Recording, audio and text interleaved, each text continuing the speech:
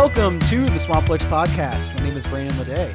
I'm Brittany Lombas. I'm Hannah Rassinen. And I'm James Cohn. And we are recording on Brittany's birthday. Oh my God. Happy Yes. birthday, Brittany. Thank you. And we're in James and Hannah's apartment in Mid-City, New Orleans. Yay. We have new equipment. Yay. Upgrade. This is truly the best day ever.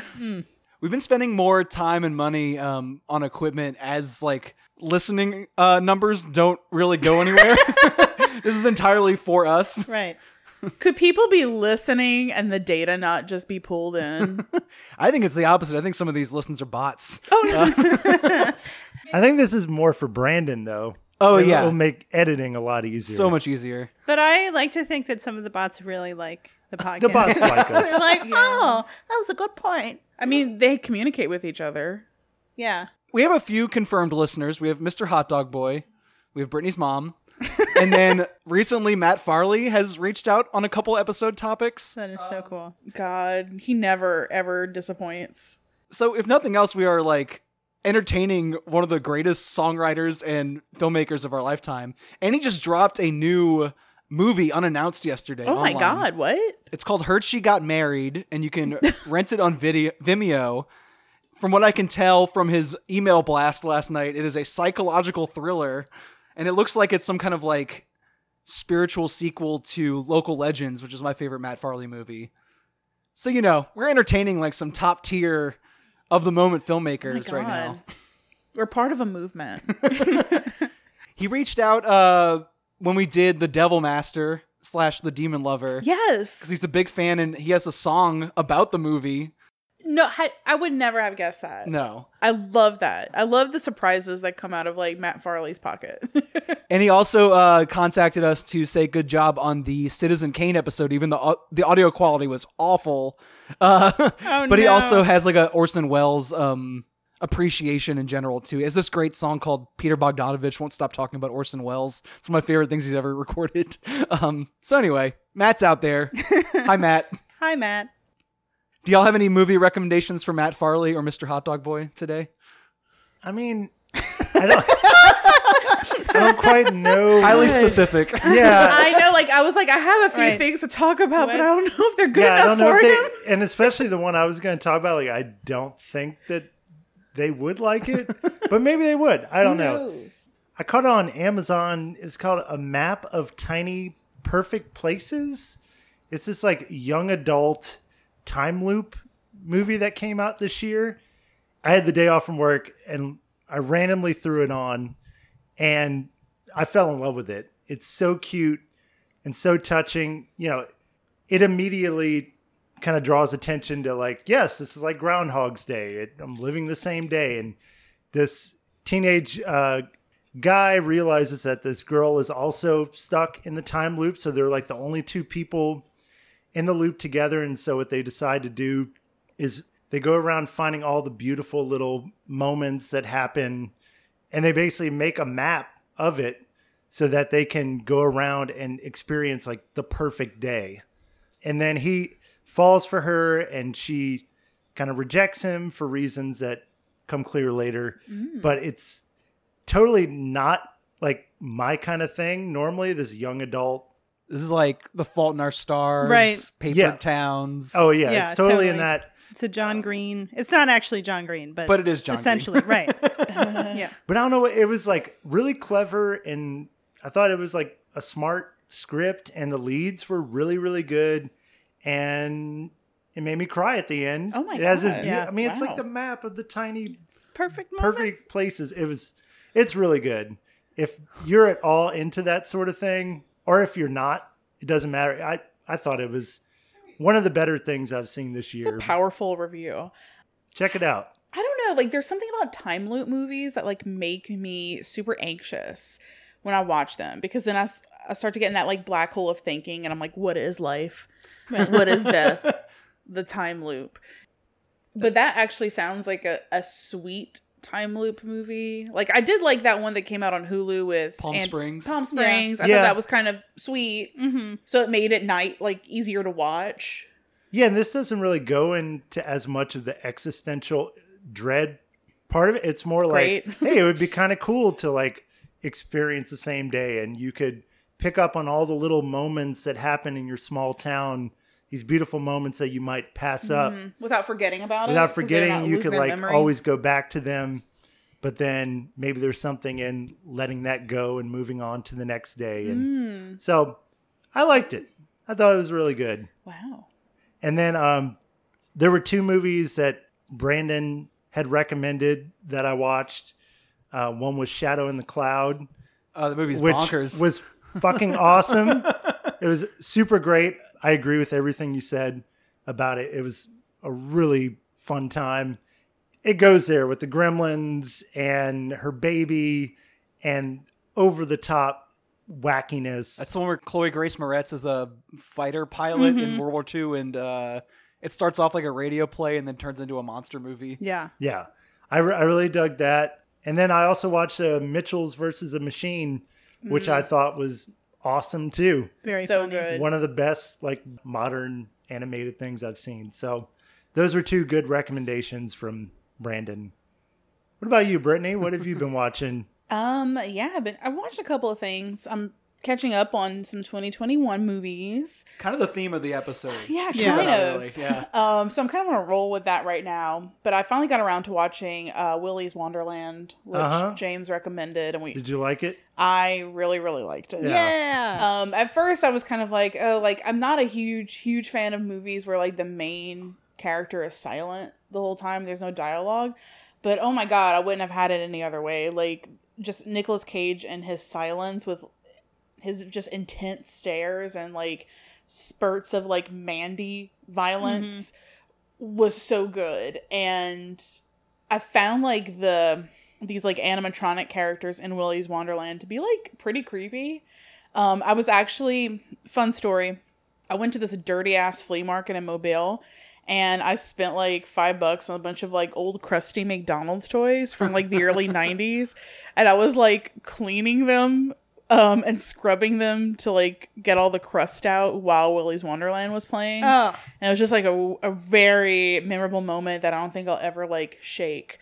But it was really good. It's action packed, but it's not just about that. Like it has like that perfect recipe of like ridiculousness and like just over the top insanity with like actual good action sequences, tasteful violence, and a fun like satanic background. And I loved it. I thought it was really cool. I have an interesting detail about this movie as well. Oh my God. What? I just posted a review of it yesterday, and I drew Artie the alligator, which is a character from the Chuck E. Cheese knockoff in the film, to Instagram, and got a suspicious number of likes for it, which for us means like more than 2. And I was looking at the accounts that were liking this alligator doodle that I did for the review, and a lot of them were like furry accounts or like accounts with like bring them in. you know, anime avatars, and I was like, all right, I'm starting to see an appeal to this We Nicolas have Cage. to cater to our Can audience. we cater to that audience to get Right. some more Oh. views? I'm fine with that. We should do find some out like furry what is the movies. furry canon of like what Yeah. movies do furries love? Right. Furry film. This is exclusively a furry podcast from now on. We'll, I wonder. I'm trying to think of what would be the furry canon. It would be maybe the giant purple people eater movie. or that was that Brigsby Bear? Brigsby Bear. Grizzly Bear. Yeah. My yeah. buddy from Memphis actually made one called Ruckus. That's like this hybrid documentary, sort of docu-fiction piece about this real life fursona character that it's really weird. It's called Ruckus, and you can watch that online. But like furries love that movie because it's like not mocking them, but it's about them. Yeah. Which I'm sure is kind of a rare treat. I don't know. There's got to be more there. We should find the furry canon. yes. I'm ready for Explore. it. I wonder if I Ready to could jump in. contact. I had a friend in high school that came out as a furry. I wonder what he's up to. If he would want to come guest? on the pod. Yeah. I would die. I'm into I it. would die of joy. Yeah. No, he like sat us down in a group. It was very serious, and Pulled out his we're tail. like, "Oh, okay." Yeah, Cool. I don't know if I've like known like a full on like head to toe furry, but I've known a few that would like put the tail on and the butt plug tail Yeah. Of course. too. Now that appeals to me. Right. It's so creative. Yeah. But kind of on the subject of furries, The other movie that I watched that I absolutely loved was Raya and the Last Dragon. Oh, okay. Yeah. It reminded me of furries a lot because like the animation is so freaking like gorgeous and amazing, and the dragons are just covered in fur, and there are scenes where there's like close-ups of like the characters like embracing the dragons, and the fur, it just looks so realistic. It's gorgeous. But I freaking loved this movie, and I didn't think I was gonna like be as into it. I got Disney Plus for a month to watch some episodes of Gargoyles. And I'm like, whatever. I'll just like see what else is on here. And at first, Raya and the Last Dragon, it was one of those things like it's on Disney Plus, but you have to like pay like $30 to see it or whatever. Same as Cruella. Exactly. Yeah. I want to see that. I want to see that Luca movie too about the Mermaid Boys. Yeah. But yeah, it's gotta pay for it right now.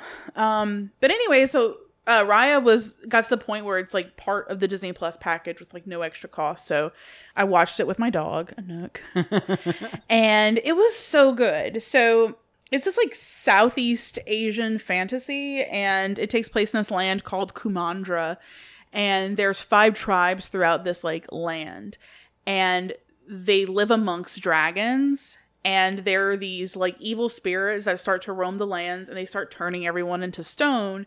So one of the last dragons takes their like power or soul or some kind of magical powerful soul thing and puts it into this stone, and it protects all the humans, and it releases them, like everyone who was turned into stone, like it kind of saves the humans. But the dragons are still stone, so they're not really saved. And this dragon like gem protects all the humans from these like evil spirits that were turning them into stone. And Raya, her dad is like the head of the tribe that she belongs to, and they hold this like dragon gem. And there's like this disconnect between all the 5 tribes, and her dad's like, no, we all need to come together, you know, Disney stuff. And he like hosts this like dinner, and like the food in this movie looks so good because it's like they're like, you know, chopping up like Thai chilies and throwing them in like soups and stuff. It's just like fun to watch. And well, anyway, they all come over for this like big dinner, and Raya befriends a girl from another tribe, and the girl ends up tricking her to show her where like the gem is because everybody wants it. And then everyone starts to go after it. It breaks. They each take a little piece of it, and those evil spirits come back and turns like a crap ton of people into stone, including Raya's dad. And then the film shifts to like 6 years after that happens, and Raya is just like on this journey to find each piece of the stone to put it together so she can like save humanity. And she summons a dragon, the last dragon, Sisu, who's voiced by Awkwafina. I love her. She's great. And they basically go on a quest to like get all the pieces. It's kind of like gives you like a cool video game feel. Like they have to like go to each land that each, you know, of the 5 tribes like is in charge of, and find these dragon stone pieces and put it back together. And it's really good. It's a sweet story. And I thought it was just really beautifully made and well crafted. Oh, so, yeah. That's lovely. It's good. Yeah. I did read like some criticism about it because the voice actors were pretty much all East Asian. Like Awkwafina, she's East Asian, and they didn't have like a lot of Southeast Asian character voices. So that's like the big criticism about that, which I get, and it totally sucks. But it is a good movie. There you go. Yeah. I'm not as big into like the Disney animation stuff, but I need to like branch out and watch more of it. I feel like you would like this. Yeah. Like if you don't like the Disney, like the basic Disney movies, I think this kind of goes beyond that. Like there's no, I like this movie and like where Disney's kind of going with these types of films, because there's no like weird, like sappy romance or... Kids don't care about romance. Come on. Kids don't care about it. And a lot of it is just like a little more progressive, a little more. But yeah, that's pretty much like what I've been watching. So yeah, what about you, Hannah? So I haven't been watching any new movies, but I have been watching like either movies from my past that I never finished, or like old movies that I used to really old as in I was a child when I saw them, that I kind of am rewatching. So there are two movies that I've always wanted to see that are like old standards. So Philadelphia with Tom Hanks and Denzel Washington, and Gattaca. So Gattaca, I saw 20 minutes of Gattaca in my AP Bio class in high school. Me too. It was, we watched that in biology. Yeah, right. It's like the most biological movie. You know, DNA. We're going to watch Gattaca, but it's so long that, you don't finish the movie.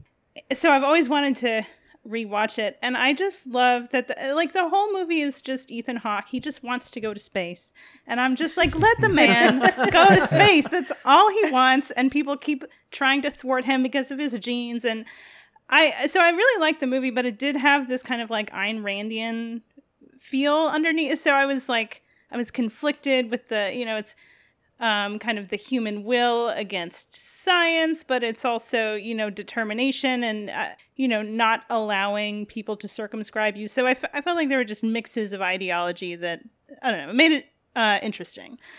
So I watched Philadelphia, which I loved. I think that was one of the first mainstream movies about AIDS that kind of tackled AIDS in a real way.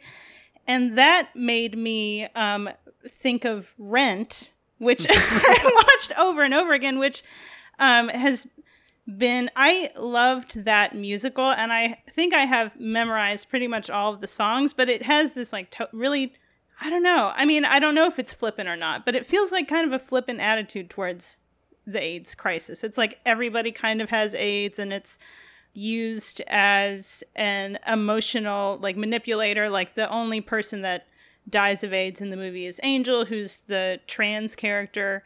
So it's just, it's a really kind of complicated movie that I just thought it was a fun musical when I was a kid.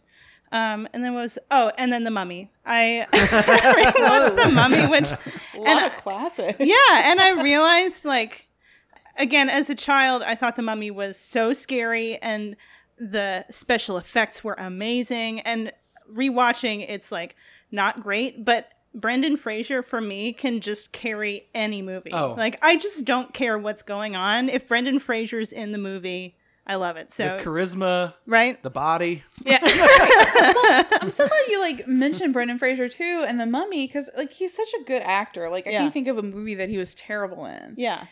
At all. And recently, like I think he was at some kind of event, and like this image of him, he's just being like body shamed like out the wazoo right now. No. And I'm like, give this guy a break. And you're like, look at his hair. And I'm like, he's not like George of the Jungle age anymore. Like, yeah, he's probably gonna lose his hair and like gain some weight like everyone does. He's like also gonna play a morbidly obese 300-pound man in a Darren Aronofsky movie soon. What? So I don't know God, how that's gonna go. My God. It's going to be another Mother situation where people are going to be pissed at it, and we'll probably all like it. Yeah.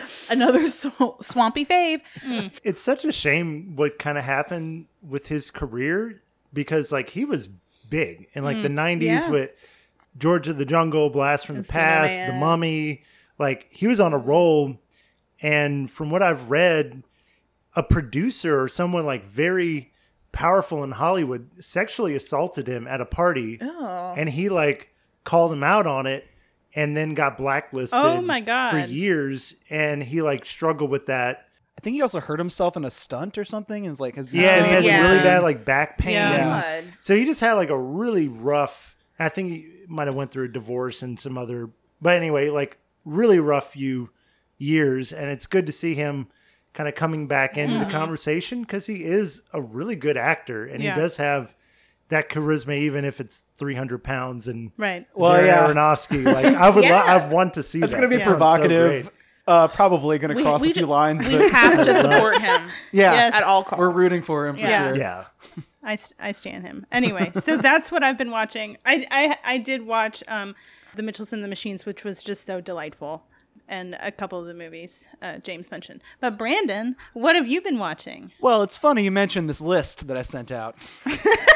Brandon, I want to tell you something. So I took off 2 days from work, and I worked through that list you sent out, and I think I've watched every movie. That's insane. On that list. It's like 30-something movies. Well, so, some of them I had seen. You had already seen, yeah. But I probably watch a good 3/4 of that And list. you enjoyed about 3 of them from what I'm hearing at the top Yeah. of this. Okay, yeah. No, to varying right. degrees. Yeah. There were some I thought were like, okay. Yeah. Only really a couple that really kind of blew me away. But it was still a good list to kind of catch up on what's been coming out. Basically what I did was I went through everything we've mentioned on the show since January. That's like a new release. And then I went through James and Hannah's letterbox, which is very convenient for me. And like a few of those that we hadn't mentioned on the show were on there as well. And I just found all of them that were available to watch right now and just sent out a list, like no editorializing, just like this is what's available to watch. Because kind of the vibe I got asking around last couple episodes, it was like, I don't even know what came out this year. I'm not that excited about 2021 movies. And I could see come December us having like my top 3 of the year. These are the 3 movies I saw. So I'm going to filibuster a little bit right now. Nice. What I did was I pared down the list even more. I'm just going to read off what is available to watch without a subscription. Well, with subscription, without a like rental fee. Like what you could watch for subscription for quote unquote free if you're already on like Hulu or Netflix or whatever. So as quickly as I can. The Amusement Park, which is a George Romero movie that was lost since the 70s and Really enjoyed it. released for the first time this year. It's like a surreal carnival dementia narrative about how elderly people are abused in America. And it's on Shudder right now. Beast, which is a teen melodrama about gun violence. That sounds really boring, but I found it incredibly tense. I thought that the performances are what carried it. Like I actually thought the young like teen actors were extremely good, and even though you kind of know where the story's going from the very first shot, very first scene, you know, it still carries. I agree with you to a point. You know where the story's going, and then there's 15 minutes after that point where things get really weird. And it's like all about the internet and like using public perception on the internet to like fix wrongs. I don't know. It's an interesting movie, and it's on Tubi as their like first festival acquisition, which is very odd. Yeah. It is weird to watch a movie on Tubi and there's like 5 commercial breaks and you're in the middle of like a gun violence teen drama, and it's like, especially that movie, like something awful happens and then it's like, do you want a Hyundai? I do love like how the Tubi commercials kind of keep it local too. Where like a lot of commercials they play are like things that you would see like during the daytime watching like Maury and stuff. Like a lot of these like lawyer commercials. Yeah. So yeah, I love that. It's fun when watching like horror trash like Castle Freak. I don't know if I like it for my like, you know, artsy fartsy festival acquisitions. So kind of a weird format. The Block Island Sound, which Boomer recommended. Oh. It's on Netflix. I have not seen it. It looks like a Lovecraftian, it is supernatural thriller set in like a fishing community. Yeah, I really like that movie. It was good? Yeah, I liked it's it. really good. It sort of lost me at the very end, but it's worth the watch for sure. Deadly Illusions, which is also on Netflix, like the Block Island Sound, which Brittany recommended as a Lifetime-style psychosexual thriller about a housewife and her nanny. Is this accurate? Yes, her nanny. But yeah, and her nanny who like never watches her child because she's too busy hanging out with her. Sounds racy. It's very racy. On HBO Max, The Human Voice, which is a 30-minute Pedro Almodovar movie. I'm still working out that pronunciation every time. Tilda Swinton wears beautiful clothes on a fake set and does a one-woman play. It's fantastic. Love to see it. On Netflix, I Care a Lot, which is a black comedy starring Rosamund Pike in this sort of like post-Gone Girl, like I'm a bad person, but you kind of love me. And then I get worse and you kind of have to like hate me. On HBO Max, Boomer enjoyed the Justice League, the Snyder Cut, which is a 5-hour superhero epic Oh my God. that made me feel miserable. Not doing it. But you watched the whole thing? I did, all in one sitting. Oh my God. You son Lord. of a bitch. Well, they were like, this is a movie. And I'm like, no, this is a miniseries. But if I'm going to treat it like a movie, I'm going to sit down and watch it. And by the end, I was like, God, that was like watching a TV show in one day. It was difficult. Wow. Not good. Boomer loved it, though. The Little Things also recently returned to HBO Max. Brittany liked it. It looked like a 90s cop thriller throwback. And you said the highlight was Jared Leto being absolutely fucking disgusting. Just super gross and grimy. No. Yeah. I really liked Lucky on Shudder, which we did a whole episode on this show about. It is a supernatural slasher. It's not exactly a time loop movie, but it's got a repeating pattern that's absurdist and pretty blatant about its feminist themes, but I thought was one of the more like daringly on the surface films to come out this year. Did not care for it. Great movie. I'd love to hear a rebuttal to the conversation we had about it. So everyone kind of was on board. Yeah, it was me, Boomer, and Allie, and we enjoyed it. We actually found there wasn't really much to decipher or talk about because so much of it is on the surface. But it is an angry film, and it is a, I don't know, just I liked how upfront it was about what it was doing, and its metaphors rang true, I think. Yeah, I mean, it's like a very on-the-nose metaphor, and I think that's kind of why I didn't. Yeah. There was no like real subtlety or ambiguity going on. Fair enough. So, yeah.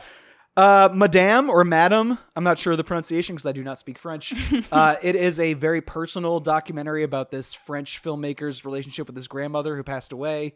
And he talks about how because he was closeted to her, he couldn't really be his full self in front of her. And the more he thinks about it, he's like, wait, she couldn't do that with her family because of sexist bullshit when she was a kid. And he starts to like link homophobia with sexism as like ugly sisters of each other. And it's just got beautiful footage of the French countryside in the 60s and 70s, and then gay liberation footage from the 80s and 90s on like home video, and it's all mixed together in this really poetic way. That one you can watch for free by signing up for a streaming service called Deku, Dekkoo. Never heard of that before in my life, but it seems like they only stream gay content. According to Just Watch, it's also on the Roku channel, probably with ads like on Tubi. I didn't check that out. Master, which is on Amazon Prime. It is a 3-hour Tamil language Indian action epic. You know I love those. This one is a throwback to 90s thrillers like Dangerous Minds, where like Michelle Pfeiffer goes back to like a urban school full of like troublesome youths. In this case, the guy who is corrupting all these youths punches children to death. Must be taught a lesson in between all the song and dance numbers. Great stuff. The Mitchells versus the Machines, already mentioned on Netflix. Great family movie with a kind of Spider-Man into the Spider-Verse, like psychedelic animation style to it. A little more adventurous visually than most Pixar movies, I think. Nomadland on Hulu won Best Picture Oscar, so you probably already know what it is. Brittany and James enjoyed it. I'm guessing Hannah did as well. I did not see it, actually. I didn't like it, so that's a full gamut right there. The Power on Shudder. It is a British horror film. It's under 90 minutes. First-time female director about this young nurse who has a troublesome relationship with sexuality. This is sounding a lot like Saint Maud, but the more you watch it, it becomes this sort of like ghost story set in like a hospital with power outages. It's very creepy, and I enjoyed it a lot. Surface details make it sound like Saint Maud, but it's its own thing. Yeah.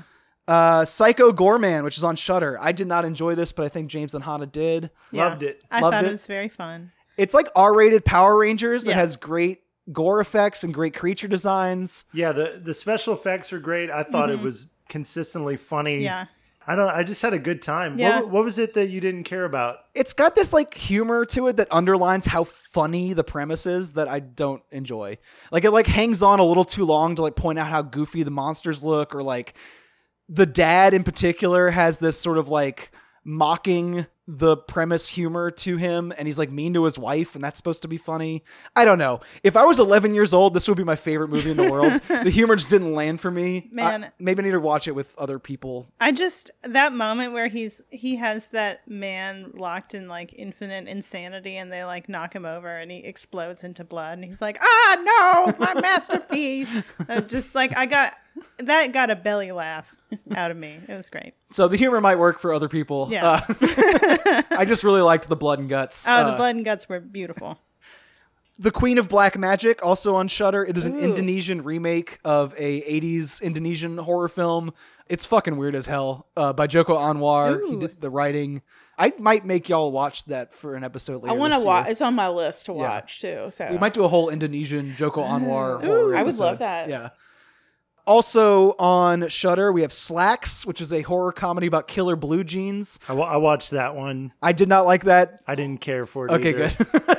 Allie did, though. Allie said it was like one of the better movies she's seen so far this year. I mean, I got a few chuckles out of it, but like ultimately, after seeing like In Fabric and Deerskin, it's just like such a step below those films that, I don't know. Yeah. I can't rate it very highly, but I was working while he was watching it, but the shots that I got, I like wanted it to be in fabric, basically. But I think I feel like it was a very promising idea. Yeah. It's also got the Psycho Goreman problem for me, where it's like constantly underlining how funny it is that pants are killing people. Yeah. Where what I liked about Willy's Wonderland is it didn't really do that. Like, it was just like, it just kind of played it straight. Yeah. Until the wisecracking teens come in. But Shadow in the Cloud, which we already mentioned. It's on Hulu and Hoopla. It is the first good Chloe Grace Moretz movie, and I will stick to my guns on that one. You can watch her kick a gremlin's ass, and it defies every law of physics and common sense and logic. There's that scene where she bounces off of the explosion and goes back into the plane. I was like, I just accepted it. That Like, didn't all happen, right, we're in. Yeah. Yeah. A lot of fun. Some Kind of Heaven, which is on Hulu. It is a surreal kind of like Instagram photography portrait of this retirement community in Florida that just looks like a different plane of reality. I mean, there are very real problems and very real people inside of that like Disney World retirement community. I do think that Forever Single guy is one of the most tragic figures of 2021. He will never be happy. No. Yeah, it's a really great looking movie, and it doesn't really like push for drama where it doesn't need to. Like the people are just kind of interesting by default, and the movie like has this like formalist portraiture around their I lives. really like that one. Yeah, it reminded me of like a Lauren Green documentary or something like Greenfield. that kind of. Yeah, Greenfield. Yeah, it has that like kind of like posed portrait, but it's in the person's space where they're living, and sort of highlighting the absurdism of their environment. Yeah, exactly. Yeah, I thought about her a lot too. Yeah. Space Sweepers, which is on Netflix. It is a sort of like live action version of Cowboy Bebop. It's this like Korean sci-fi action thriller, kind of like Guardians of the Galaxy, but like cheaper. It's kind of fun. Yeah. It's got the world's cutest kid in it, and they are also a bomb, which is a really fun premise. Things Heard and Seen on Netflix, which I have neither seen nor heard much about. It was recommended by Boomer.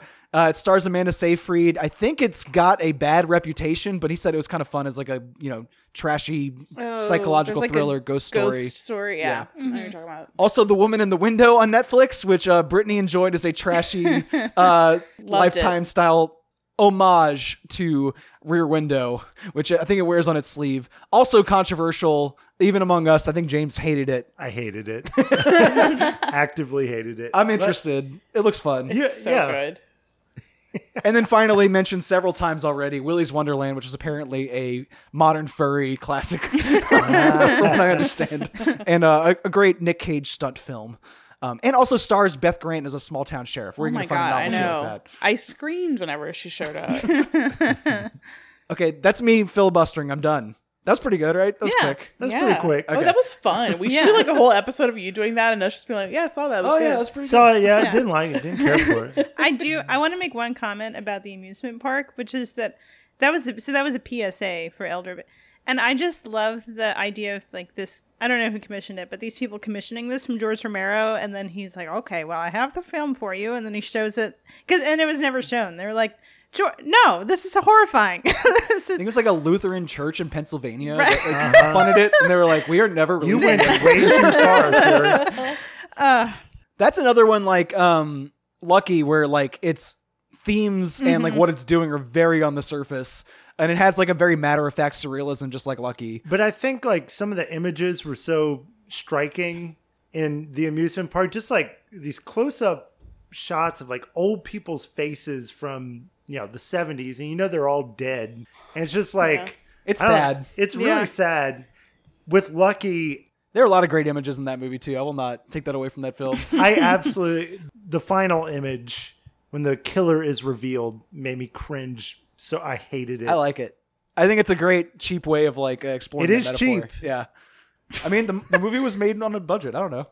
No, I mean cheap. Like it's not like philosophically cheap. Right. Yeah. Okay, fair enough. That's how I felt. But okay, I did all that because we are catching up with the best of the year stuff, and I've saved 4 titles that we all picked, and we're going to talk about more at length, not rapid fire like this. And I will maybe at the end of the episode wrap up where you can watch those as well. But if you're listening to us talk about them, you probably should have seen them already. All that's coming up to you right now. You want to hear a funny story? So, 5 years ago, I quit performing live comedy because I was beginning to have severe panic attacks while on stage, which is not a great place to have them. So I quit, and I didn't perform for 5 years. I spent that time trying to improve myself mentally. And you know what? I did. I got better. I got so much better, in fact, that in January of 2020, I thought, you know what? I should start performing again. I've been hiding from the world, and I need to re-enter. And then the funniest thing happened. So we're talking about movies that came out this year, which is great because I don't have to try to remember what year the movie I'm talking about came out. So my pick for this episode was Inside, which is a kind of hybrid comedy performance special by Bo Burnham, who has not done any stand-up comedy in about 5 years. He took a break from it because he was having some mental health issues. He was having panic attacks on stage. In that time, he produced a lot of stand-up specials for other comedians. He directed 8th Grade. He acted in Promising Young Woman. So this is kind of his reintroduction into his own craft with his own performance. I watched Bo Burnham a lot when I was a teenager. All of the teenage boys that I was friends with loved Bo Burnham. He, at that time, was pretty well known for making like really inappropriate comedy that was witty and rhymed. That was like his whole thing. So I was interested to see how his performance will have changed since the past 5 years. He recorded this himself. He directed the entire special. It was all done in one room in his house during COVID-19. And it has a loose narrative structure with kind of like skits and songs, but basically it's following his degrading mental health during lockdown and kind of connecting the physical isolation during quarantine with emotional isolation, the isolation that comes from creating a constant performance of your identity and of yourself. So I really enjoyed this film thing. Yeah, maybe we should talk about what it is. Right. Like how do you classify something like this? It's not a stand-up special. No. Obviously. But that's what it calls itself. It feels like a big music video in a way too. Yeah.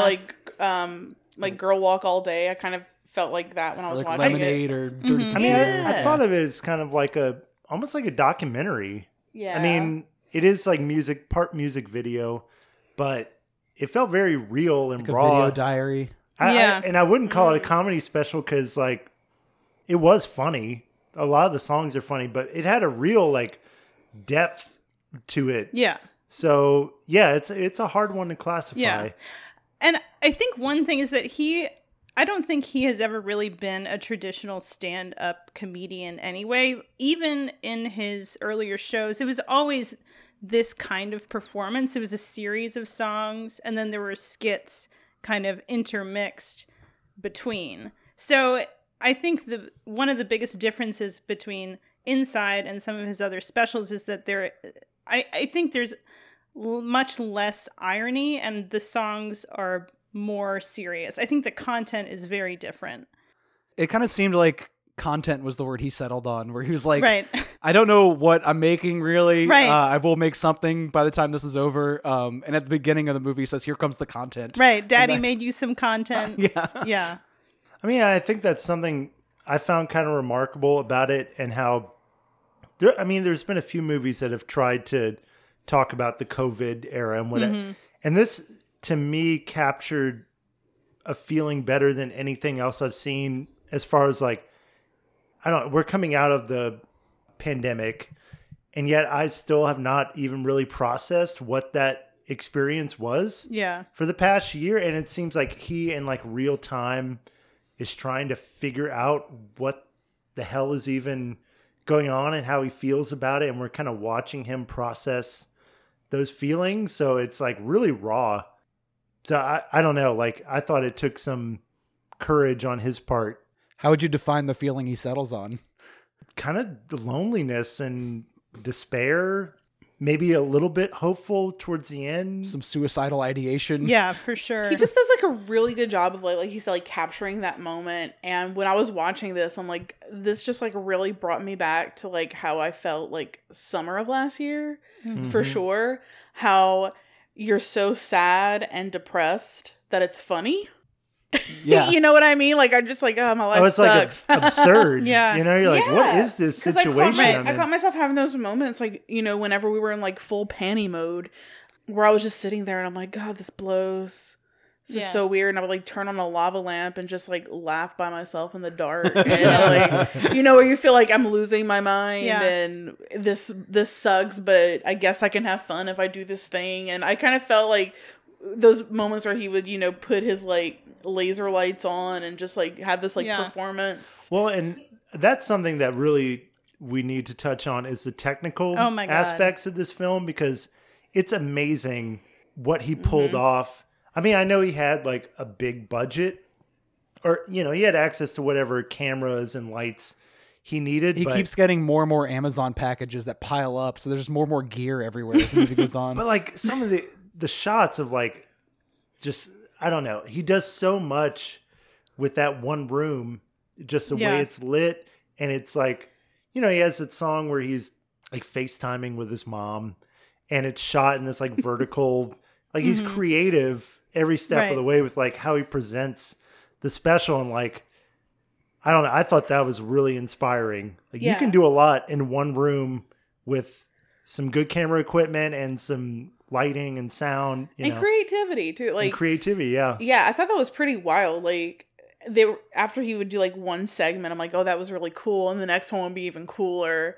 And I just loved how like I didn't really know what to expect. I mean, I knew he was gonna be by himself in the room the whole time, but like what other kind of flashy things, you know, like I loved like where he like projected all those like pumpkins on his body, and the sexting bit. Oh, yeah. Where in the background great. there's like all the emojis and stuff. It's just so good. Yeah. And then there's that text wall where it's like, you know, I really don't want, you know, you to feel pressured or anything. It's like perfectly like this huge, just captures the anxiety of like wanting to hook up on text, but like not know how, right. You're not getting like the visual signals, and you want it to be cool for everyone.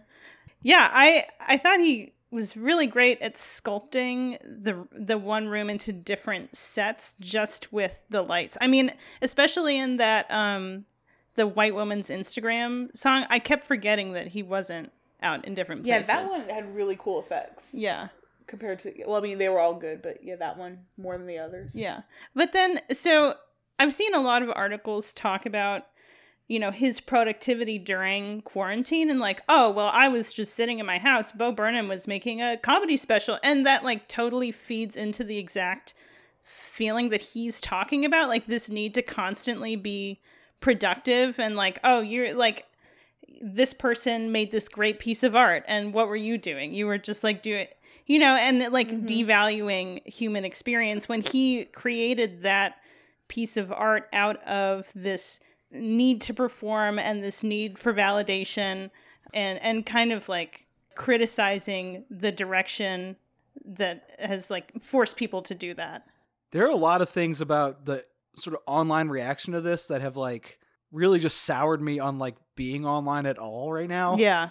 Just way too many opinions like announced way too fiercely, which is funny because the movie itself is like, can anybody just shut up for 5 fucking minutes? Can any one person shut the fuck up about anything? And there is like a fiercely negative instant response to this that is like so dug in among, especially on Twitter, which, you know, is sort of like promotes negativity in general. Like, Right. like it's really easy to get attention What's for being like negative on the Twitter. negativity towards this? Like, Well, he's just I like didn't a really look it up. Rich guy who like had all these amenities and is pretending that he's like had it as bad as everyone else. It's not something I agree with. Obviously anybody can be suicidally depressed. And Right. it doesn't Yeah. matter how much money you have. It is a chemical problem with your He's brain. making entertainment for us too. That's yeah. and a lot of the complaints too are just being like, oh, he's like pretending that his life is more uncomfortable than it is. And it's like, well, the movie is I don't know. It's pretty obvious that it's like a metaphor of this room. It's not Yeah. like he's actually stuck in a small Right. space by himself. Yeah, and that's something that I think that he does so well that I can't really think of any other like actor or comedian that can kind of do what he does. Like he knows he's like this like wealthy like cis white guy, but I think he pats himself on the back for acknowledging that a little too much in this. yeah, That gets a little cringy. but he there's a does it in like a meta- funny way where But there's like a meta element where he is like making fun of the fact that he is patting himself on the Like, he back knows. for being woke. Right. Like there's Yeah. layers to it where it's hard to criticize. That's where I'm getting into like the fact that people have such a strong solidified initial reaction to this yeah. just didn't ring true to how I watched it, where like at first I did not enjoy myself for I want to say the first 20-30 minutes of this. There were a couple songs that I really liked, but I was watching a stand-up comedy special where I didn't think the jokes were very funny.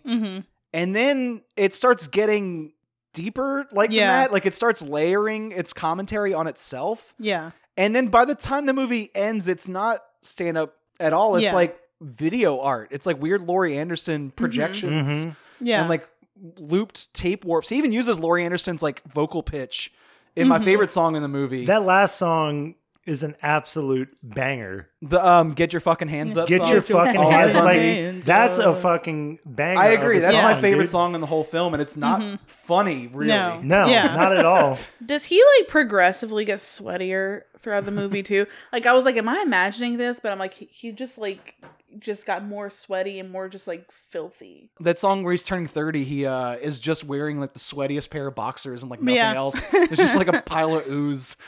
And yeah, that's when you start to resonate with his version of like pandemic brain. Like Yeah. early on, there were 4 sketches in a row where I was like, that was pretty mediocre sketch comedy for me. And then it hits. I mean, I should probably name what I'm talking about. The Sacco sketch, the FaceTime with my yeah. mom sketch, the brand awareness Oh yeah. sketch. And I honestly do not like the white woman Instagram song, and we can get into that more if you want to. But like then he does the YouTube reaction video Right. where he does a sketch that's not very That's funny. That Yeah. was very clever. And then the thing loops again, so he's watching his own reaction video, and then it loops a third or fourth time, and each layer, Yeah. he's digging further and further into his limitations as an artist and like his limitations as a Well, person. I think it's like such a part of the social media personality where it's like, yeah, you have reaction videos of you watching something happen, but it's like very self-possessed, the media landscape we live in, and it's like terrifying. Right. Too. And like it really captured that. Yeah. I also think it perfectly captured just the general feeling of social anxiety too. It's like you say something and then you think about, like, you do something to compensate for the thing that you did, and then it's like this layering and layering of like just turning your mind into this ball of mush, and you just have to kind of like shut it Yeah, off, your which is mind what is he like does. turning in on it on Yeah, itself. just this constant, and I do feel like he probably has that internal monologue going in his head all the time. Like, this thing I made, what does that mean? What does it mean that this is what I think about the thing I made? And just how exhausting it is to have to process your content constantly. And that's where the movie like really wins me over. Is like Yeah. the sort of like metatextual reflections on where our minds are right now, just how fucking fake everything is. And I'll get a little more into like how fake everything is later in another movie we're talking about. But like, it's just the songs that really stand out for me are Welcome to the Internet, Oh my God. which I think is pretty universally like cited as like the best Yeah. song from this. And then the All Eyes on Me song, which we already referenced, and That Funny Feeling. Oh, yeah. Which all those are like observational just about how the world has already ended. Yeah, right. We're like in the aftermath of a cataclysmic event right now. And the idea of like trying to be funny while everything is this fucked up, that resonates more there than it does in the opening song where it's like, should I be funny right now? But I think that arc is exactly what a lot of people experienced during the pandemic, where it first started. It was kind of like, oh, this is all right. Like, I guess I get to stay at home, and like working from home is cool. And, you know, I love just staying inside and watching movies. And then, oh, I can work on my art project or whatever. And then 4 or 5 months later, like, oh, fuck. Like, I really want to like see some people. Yeah. I want to do something. So you start spiraling. Yeah. And then like 6 months later, you're like, is this shit over? Like, I'm at my wit's end. And the arc of the special kind of follows that as well. Yeah. In the beginning, it's just kind of hypothetical, fun and games, and then it goes off the deep end towards the end. I don't know. I feel like that is the way a lot of people experienced the pandemic. He even drops the like comedy voice. I think he has this like it's somewhere between Weird Al and like They Might Be Giants. It's like this sort of nasally It's like a childlike kind of thing. Yeah. A little bit of Disney Prince in there too. There's like a little like musical theater like Oh, theatricality totally. in Yeah. his voice. And I don't understand YouTube celebrity at all, so like that version of like comedy just sort of goes over my head. Yeah. And I feel like by the end it's not even present anymore. Like he's just sort of like, I don't know, just dropped all pretense of trying to be funny. Right. And the observations of like the signifiers of this apocalypse all ring true. Like I really feel something authentic in this by the end. And I don't know that I've had this complicated of a reaction to something I've watched this year where like at first I was really Not on board. it was just like, what is this? What do I do with this? Yeah. And then by the end, you know, I was like, I got to watch that again to like understand how I felt about it. And then the second time, knowing what I was getting into and like the arc of it, I really, really enjoyed it. Yeah. I also love having a piece of shit anthem. Like that song where it's like, wake up at 11:30, feeling like a bag of shit. I sent that to my sister one morning and she was like, Hannah, are you okay? What's going on? One of his whole things is that you're performing authenticity. Like it's impossible for him to be authentic. And that's another criticism I was seeing. Like, oh, he's, you know, not that he's pretending to have mental illness, but he's like making it into a melodrama.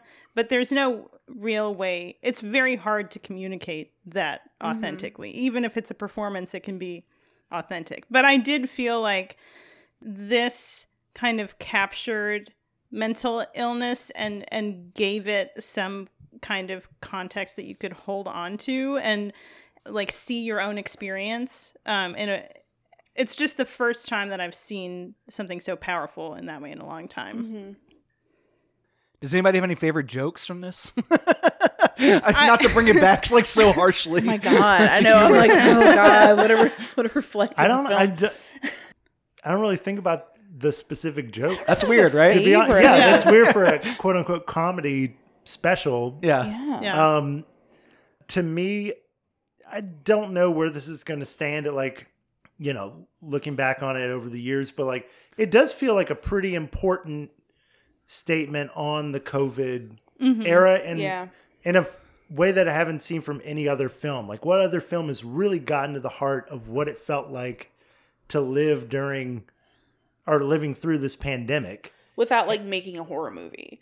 Right. Or making something like Host is pretty good pandemic art, I think. Right. And that gets lost in the conversation a lot, but it's not like this where it's this taps into the feeling. This is getting so hard. something really deep and like powerful, and I think that will stand the test of time. So like, I'm glad that he like used his platform to make something cool like this. I mean, what does everybody want him to do? Just like kill himself and not make art, or like sounds about right. Yeah.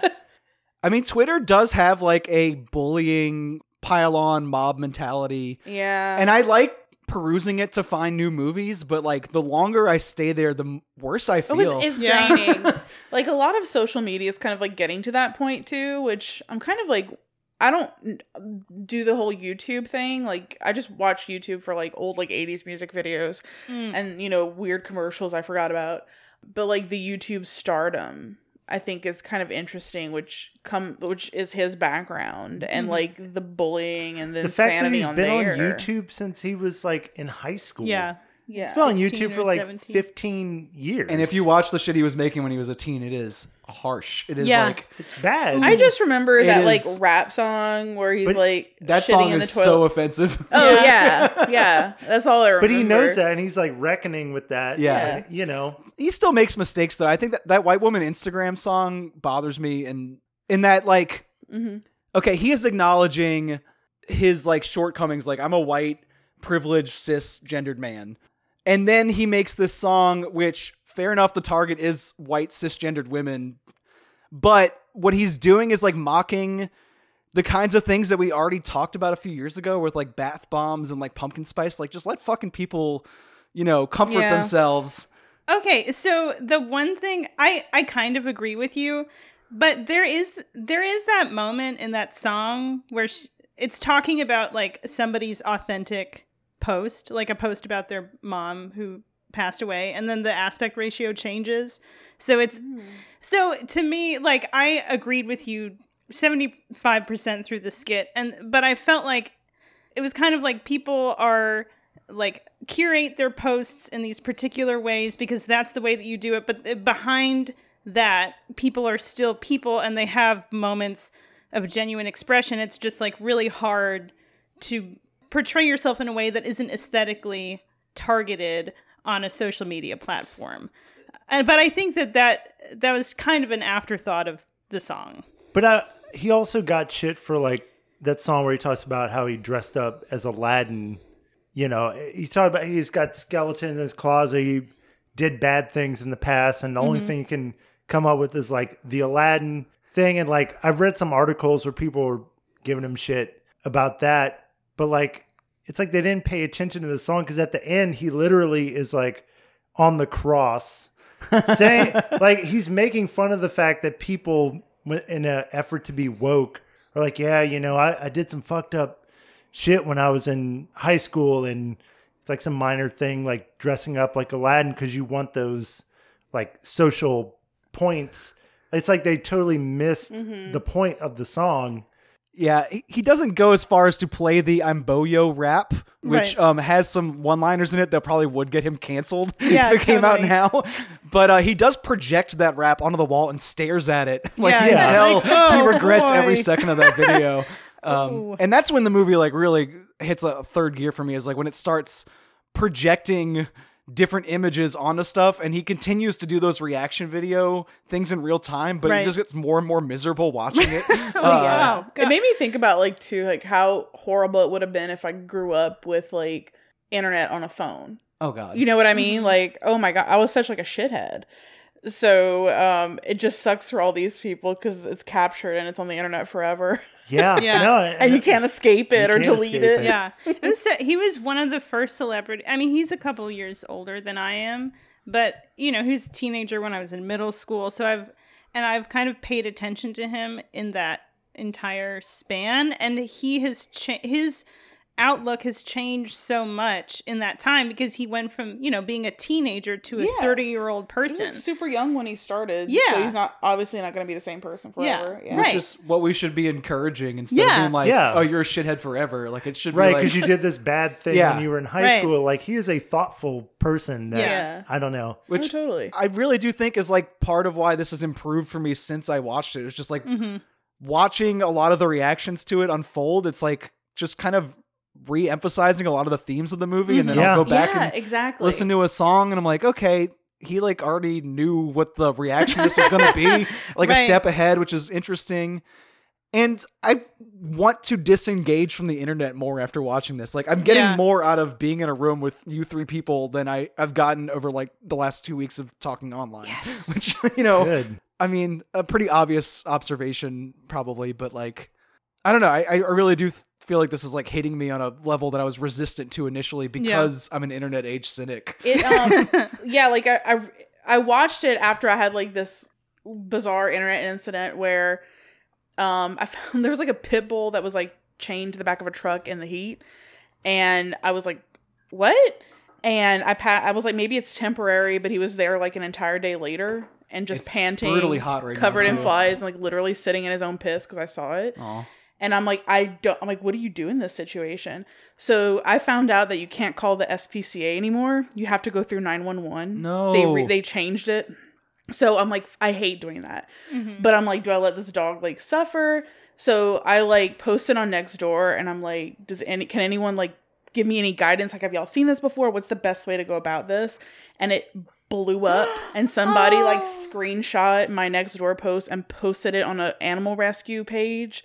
And then it had like 600 shares. Oh my God. And then the family got tagged. And then the family saw that like my name was in the screenshot image. And they were like reaching out to me. And they're like, people are coming to our house, like waving guns at God. us. And I'm like, Oh what? my God. Wow. No. And I'm like, I just wanted y'all to get y'all dog out the sun.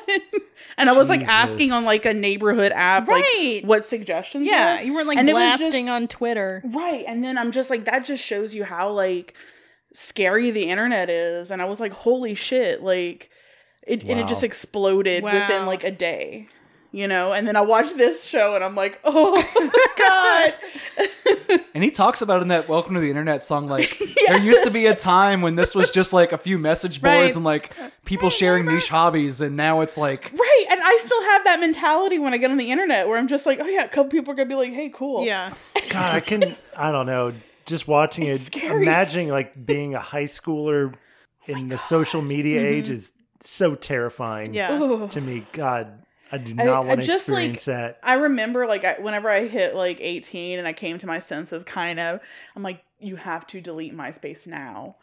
You know, and I think like that's as embarrassing as it got for me, but I can easily delete that. But like now it's like people, you know, the screenshotting and the saving and the just like, you can't let things of the past go like you used to. It's not like you can just delete a page or like tear up a picture and it's done. It's just, it's everywhere. Yeah. You know? No.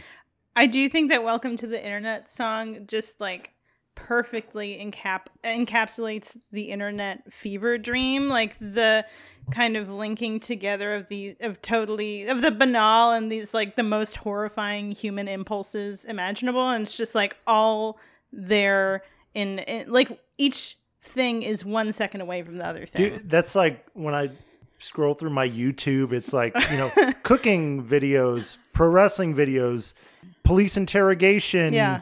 video. I'm like, because that's the kind of shit. I don't know. Like that. you watch like one Yeah. video Right. of something, and now it's like, here's 100 more Right. of the same, and it's like so dystopian, and it's just fucking weird. The way you can shift moods, like something. there's like no you said, context. yeah, it's so banal and like whatever to something very serious and dark. Like here's a video about this psychopathic killer, and Yeah. here's a video about the newest guitar from And here's a Fender. recipe. Like, Yeah. These what? people Like, threw where a am bag I? of Like- cats in the river. right. Right. I think I mentioned that when we were talking about this last time, was that's what I really liked about Beast as well, was that it has 3 kids in it who all have online Yeah. content producing like routines, and they're all presented equally in the same context. And like one of them goes to drum practice and does skateboarding videos, and the other one's like a theater kid and like posts her like acting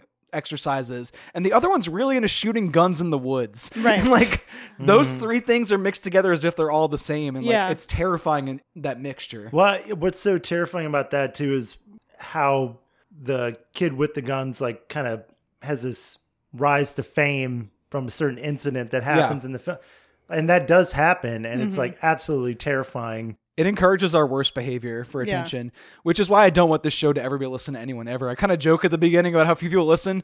Do not share this. Right. I know it's that thing But where could- it's like, but it'd could be you cool. imagine? But like, what if I said like one thing that would Right. tick someone Yeah. off Yeah. and then they would Britney's amplify canceled. it? Right. I mean, that's like they tell you like never read the YouTube comments, but could you imagine we had hundreds of You people have to. listening, That's too much. and then we could like go through the comments like, oh, Brandon's such an asshole, or like James said this stupid thing, or Brit, like, my God, that would just eat at me. Oh, totally. And that's the kind of thing that I don't know, if you're going to put yourself out there on social media, you have to deal with that. Right. It's true. Well, And I personally cannot take that. And So then I would- I think the other thing about social media is if you have no engagement, if you do post things and nobody interacts with you, then that is also like demoralized. Like when I was in like middle school, I used to post videos of me dancing on YouTube, and they got like 3 or like videos of me feeding the ducks, and like nobody cares about those things, but I would see like 3 views and it would just like kill me. I would be so sad that but see, 3 views feels good. Same thing with the podcast. Like we get like 5, 6, we don't want to get views. super famous. Yeah, that's enough. I don't want like 1,000 right, and then get a flood of comments like your opinion of this movie was whack because. And they have people who like literally dedicate themselves to like making like pages or accounts to like shit on a specific like creator, and I'm like, oh god, yeah, very bad. I have a Chalmette themed rap album that I recorded in a bathtub about 15 years ago. So me and Samantha, our old coworker, like we sing that all the time till this day. Like it has a MySpace page. If someone like we came can't up to find me it. about We that in really can't 2021, I'd be like, God, leave it dead. So it's got to be weird to be like a public figure and have all the bullshit that you produced when you were a teenager. Like, like just follow out there. you. Yeah. Wouldn't want his life, would want his money. I don't think I'm like that. No, yeah. I'm not like thick-skinned enough to handle that. I would like to pay off my student loans, though. That'd be nice. Yeah. Maybe he'll listen. Be our 5th listener. Please pay for our student loans. Yeah. I just think this special was like the culmination of I think his songwriting is much better. Like the songs are so catchy, and the technical aspects are incredible. It really resonated with me. I think it resonated with a lot of people. So in summary, I would highly recommend this special thing, whatever it is, the long form performance. It's whatever you want it to be. Yeah. It's content. This content. Everything is content now. And it's right there on Netflix where all content goes to live forever. Yes. Leaping, doing the splits from my heart, going higher and higher, my legs spread apart. Now I'm twirling like a baby ballerina who's digging a hole with the force of his feet. Watch me climbing. I'm going up a palm tree like a cat up a palm tree who's decided to go up a palm tree. Seagull on the tire, can you hear my prayer? I keep trying, but I'm getting nowhere.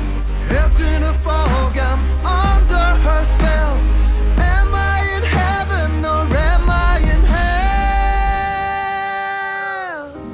We each picked a 2021 movie to watch this episode that we really liked, but really we bullied Brittany into picking her movie because we were pretty sure she was going to like it. Hopefully it worked out. It did. Okay, good. I love that too. How everyone, I'm like, what movie should I watch? Like, oh yeah, you would really love this one. You should do this one. And I trust y'all judgment. Sometimes people know me better than I really know myself.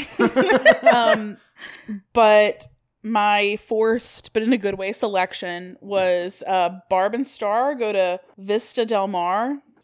I loved this movie. Yeah. And okay, so I thought it was going to be like on par with like Bridesmaids, which I did like Bridesmaids, but at this point I'm kind of like, it's a good movie, but it's not as timeless as like I assumed it was going to be, and like I just like don't really find myself like rewatching it. And this is written by the same duo of comedians. Right. So, but it's so different.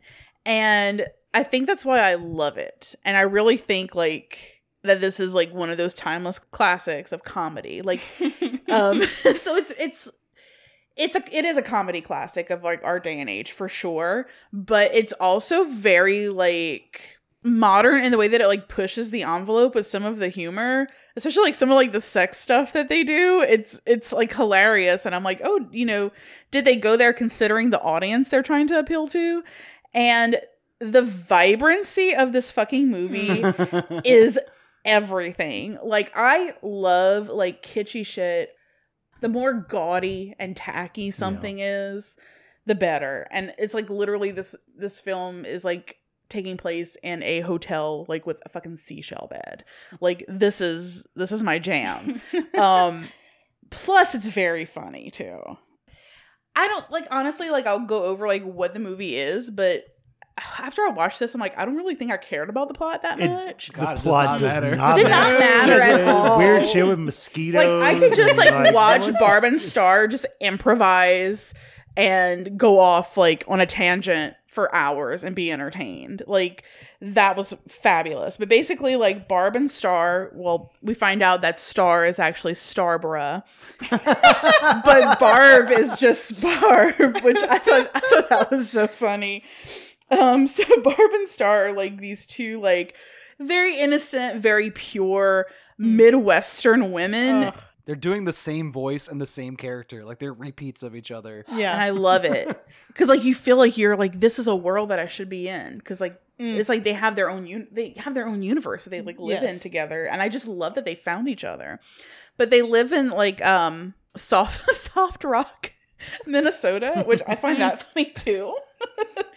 And they work together at this like furniture store that's going out of business. And like while they're kind of going through this like depression of like, you know, what are we going to do? They decide to go to Vista Del Mar, Florida, after being inspired by like, it was like a friend who like went to Vista Del Mar and is like selling it to them. And she says like something like, you can wear like statement necklaces in the pool or something like that. But it's like basically a haven for like middle-aged women. They refer to it in two ways. They both go get their shimmer back. Yes. And also they go get a soul douche. Soul douche, yeah. yes. So while they're on their way to, or, you know, planning on going to like Vista Del Mar, Florida for like their first like big trip, they start to like they like create this imaginary character named Trish. And they're like, oh, like, I love the name Trish. They're like, oh my God, that's my favorite name. And it's like, do you know anyone named Trish? And they start like going on a tangent, like, this is what Trish is. And Ooh, I this is what love a Trish. She does. And they like build this like fantasy character. And I do that all the time. Like, I love that. Like, just going off on a tangent and like using your imagination to build something. And we soon find out that it does come to life in the form of Reba. Miss Fancy herself. Sea Spirit. They go to Vista Del Mar and there's this really, really good musical number at the hotel that they arrive to. And it's this fabulous, like, tacky hotel. And then after this, like, big musical number is over, they realize that they're actually staying at, like, the same name, but the motel. Which I also thought was very funny because they have to go to this, like, ratchet-ass motel. And the reason they couldn't stay at the hotel because they wanted to get a room there is because there is a seafood jam and shrimp where they crown the shrimp queen, which I'm like, I want to be a shrimp queen. I think I could be a shrimp queen. You are a shrimp queen. Yeah, you're Thanks. totally a shrimp queen. Thank you. That's the nicest thing anyone's ever said to me. In the meantime, like while they're in their like seafood jam, Vista Del Mar paradise, like living their best lives, there is like an evil villain who is also played by Kristen Wiig, which I didn't know until like later on. I was like, wow, the way she said that is very Kristen Wiig-y. And I'm like, holy shit. They did that drag thing where they white out her eyebrows and like create a base layer of makeup, but then they don't build a new face on that template. So it's hard to like recognize her. So very all her features hard. are erased. And the teeth, Stark like black they give hair. her like new teeth. Yeah. Right? Yeah. Yeah, that too. Like very good disguise. But it's, I can't think of her name, but she's just like this villain who her goal is to get revenge on the town of Vista Del Mar because years ago when she was like, she grew up there and she has a condition where she's like allergic to the sun. And during the seafood jam, like she was bullied and they like bullied her into being crowned like shrimp queen. And then she was shot out of a cannon. And she like went into this pool. And one of my favorite lines from the villainess is where she's like a ball of mozzarella floating in this pool. And so to get revenge on this town for what happened to her, she like plans to like unleash these, I guess, like poisonous mosquitoes that are like going to kill everybody. And Barb and Star get intertwined in this because the villainess has a boyfriend played by Jamie Dornan. They are not an official couple, though. No. They're not official, which is why he wants to please her, because if he can please wants it her, to be then official. No, after this will be an official couple, right? So Barb and Star like have one of those super cheesy like fishbowl beverages that you could probably only find in a place like Vista Del Mar, Florida. It reminds me of those like cheese ball fish bowls people get in the quarter. It's like a tiki drink. Yeah, they get super fucked up on it, and then they end up like having a threesome with him. And that was what I thought was so funny. And it was like comedy gold, also pushing the envelope, where they're like talking like, oh no, that's whenever, you know, he was hitting you whenever you were like against the table. Right. Oh, okay. It just kept going and going. And I love that, like, right where you're like, oh, they're just gonna like move in that direction a little bit and then stop, but they just kept going. I don't know what the word for it is, but that's like a lot of the Barb and Star humor is the joke doesn't end. Like, it's not like a quick, like, it's over with. Like, there's multiple tags. Right. Just keep going and going and going. And it makes it funnier and funnier because you never, like, leave the joke. But yeah, so then Star starts to, well, both of them kind of become, like, in a way romantically involved with him. But Star more so, who's Kristen Wiig's character.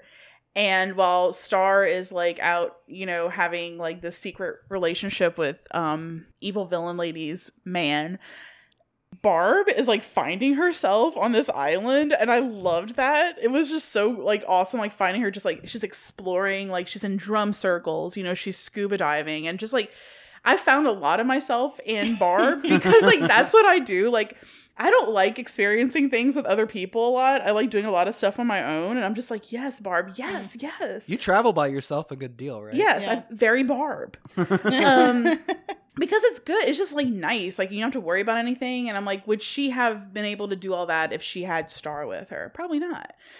Well, anyway, they become intertwined with the villainess and her evil plot to unleash all the mosquitoes at the Shrimp Queen crowning. But yeah, like I said before, none of that really matters. Like, you're just really focused. Like, there were times where I'm like, wait, what's happening again? There's like a bomb. Like, I don't get it. And I'm like, who cares? Like, they're funny. I think this is like one of the best examples of a comedy where if you get it, if you're like on its wavelength, you're in for the ride.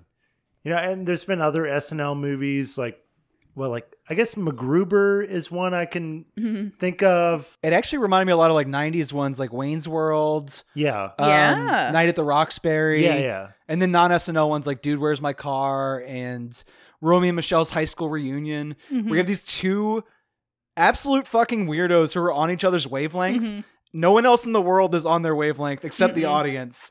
And things just happen around them as they just sort of like cluelessly, happily go through their like sort of, I don't want to call them airheaded, but just sort of like oblivious lives. And we love them for it. Well, and like you said, the plot does not matter at all. It's, to me, like once I got on its wavelength, it's like, do the jokes land? And they do in this movie, especially like consistently funny. So every good. joke hits. And like, if you can get on that level, this is like one of the funniest movies I've seen in a long time. Like, if you can understand the idea of a joke about culottes, then like you'll probably like this movie. This movie starts with a dictionary definition of what culottes are. Oh yeah. The title card, just so you know what's coming. Oh, another like element that I really liked was that I thought was so funny, and I loved how they kept flashing back to it, is this like, it wasn't even like a book club. The Talking Club? Yes, with Fortune Femster. I love her. Vanessa Bayer. And Vanessa Bayer. Yeah. And Phyllis from The Office. Yeah. Yes. Like, that whole crew was so funny. And Vanessa Bayer is so good at like being in character like that. Like, she does really good impressions of some of my favorite housewives. Because, you know, Kristen Wiig and Vanessa Bayer are really big, like, Real Housewives fans. Not shocked. So they guest star on a lot of, like, Real Housewives podcasts that I listen to. And they are so funny when they talk about them. But, like, I feel like that was, like, a very, like, real Midwestern housewives. Yes. The hot dog so soup good. gag my from God. those scenes, that's one of the gags where I was like, Brittany would love this movie. Just the up-close shots of, like, gruel with cut-up hot dogs in it. And then I'm like, I would eat it. I would eat it. Like, somebody sent me a video one time of someone making, like, a chilled hot dog pie where they just grind up, like, raw hot dogs and put it in the fridge. And I'm like, I would eat that in a heartbeat. But I just love people talking about gross food, too. Oh, it's so good. Now, You're big in the, not big in the SNL world, but like I've watched it my entire life. Yeah. Right. So was this a skit? No. At all? Like, for some reason, I'm like, was this a skit they just built off of? Because that's how, like, a lot of these movies came to fruition, is like, it was an SNL skit of a duo that just became a film. They worked together, like, at what's called the Groundlings. So, like, this improv comedy. And it might have been a sketch from those days. But you just get the sense, kind of like you said with Night at the Roxbury, like, these two actors are so in tune with each other and they're riffing off of each other. And it's just fun to watch them work. And I think what's like also pretty remarkable is like they're fully in these characters. Mm-hmm. Like they're character actors, but they're like so invested. Yeah, I don't know. I watch SNL sometimes, and even after like a 3-minute skit, you could tell like the actor is kind of not fully in the character anymore. And they like hold this 1.5 hour long movie together, and like I don't know, that's really a testament to them as actors too. And I felt like the whole movie was committed to itself. Like we mentioned Psycho Gorman earlier and how it was kind of like underlining itself, but this movie is just like I feel like this is honoring like Midwestern women trying to find their groove. It's not making fun of them, and it's not like trying to turn this into a joke. It's like finding the humor in this world that the writers take seriously and find a lot of joy in. If anything, it's kind of admirable that two people this authentically old-fashioned still exist. Right, like, exactly. We are such like a caustically ironic, like self-aware time right now that these two completely oblivious, like truly authentic people are like still walking through the world. And you keep expecting that like Brady Bunch comedy where like there's, you know, they're in the modern world, you keep expecting people to be mean to them or like mock them, but that never comes. Like they just like everyone thinks they're hot. There's a sincerity to it which is really appealing. It's also like cool. I'm glad you mentioned like that piece where it feels like they're not in the right time almost, like these Brady Bunch movies, but like Vista Del Mar seems like it's not in the current times too, but it is at the same time where I'm like, it's like a mix of like blast from the past with like modern times, which is kind of like how Barb and Star are. Like they are Vista Del Mar. It's a corny like Floridian playground. I was thinking about that Some Kind of Heaven movie when I was watching that the other day. I was like, this and Barb and Star are like two of the most like aggressively Florida movies I think I've ever seen. Up there with like, I guess the Birdcage and like the Beach Bum, like just so fucking Florida that it's like. But this is like specifically like gift shop Florida. Right. Which I love. That's my favorite thing. I'm like, oh God, whenever, anytime I like go to Florida, I'm like, I need to airbrush something. Like Tweety Bird needs to be on this, my name, everything. And I just felt that. And like the seashells and the, oh God. And it's pretty rare for a comedy, go to Destin. Like a modern comedy, to have a visual aesthetic that's so well defined. Yeah. It's so good. Like it reminded me a lot of McGee's style. Just pop art, like candy. Yeah, like just everything is bright and vibrant, and it moves to where it looks like it's animated sometimes, but it isn't. It's awesome. Yeah, that was refreshing because I feel like we were in a period for a while where like a lot of popular comedies, it was like the Seth Rogen, the Judd Apatow era. Judd Apatow, like kind of mumblecore, where okay, we'll have these two actors riffing lines, and it's just shot, you know, over the shoulder, and it's funny the first time, and then it gets old. Yeah, no like visual flair. And this, I like how aggressively weird and silly it is, and that was the main thing that was so refreshing. To me, like it's a comedy. Like its only goal is to make me laugh, and at any cost. Like it doesn't matter. I don't want to be grounded in reality. You know what I mean? Yeah, it's like a fantasy world. So the director of this movie, like I think this was like one of his like first like big movies. It seems like he only did like a lot of like TV shows. I know he did like Beyond the Mask, that Hulu series about what are those, not furries, mascots. Oh, okay. And like their experience, like people who are really into like mascots. His name is, God, I keep forgetting it too, Josh Greenbaum. Yeah, I'm just like, wow. Like, I was like very surprised. That, I'm sure he's perfectly competent or whatever, but I think Annie Mamolo and Kristen Wiig are like the auteurs of this piece. Like it seems like for sure. Yeah. they are driving what this is. Yeah, I think like his style and vision I is think cool, the visual but style does, yeah. for me, like took it up. Yeah, there's like a Another Lisa Frank level. color palette. To Oh it. my god, that's what. Yeah. Yes. Yeah. I think Yes, just that's it. the visual Lisa ideas Frank and Midwestern women and the writing are so attuned. Like Yeah. it just totally works Yeah. together. It felt like loving. Like it felt like a family made it, if that makes sense. It like was sweet.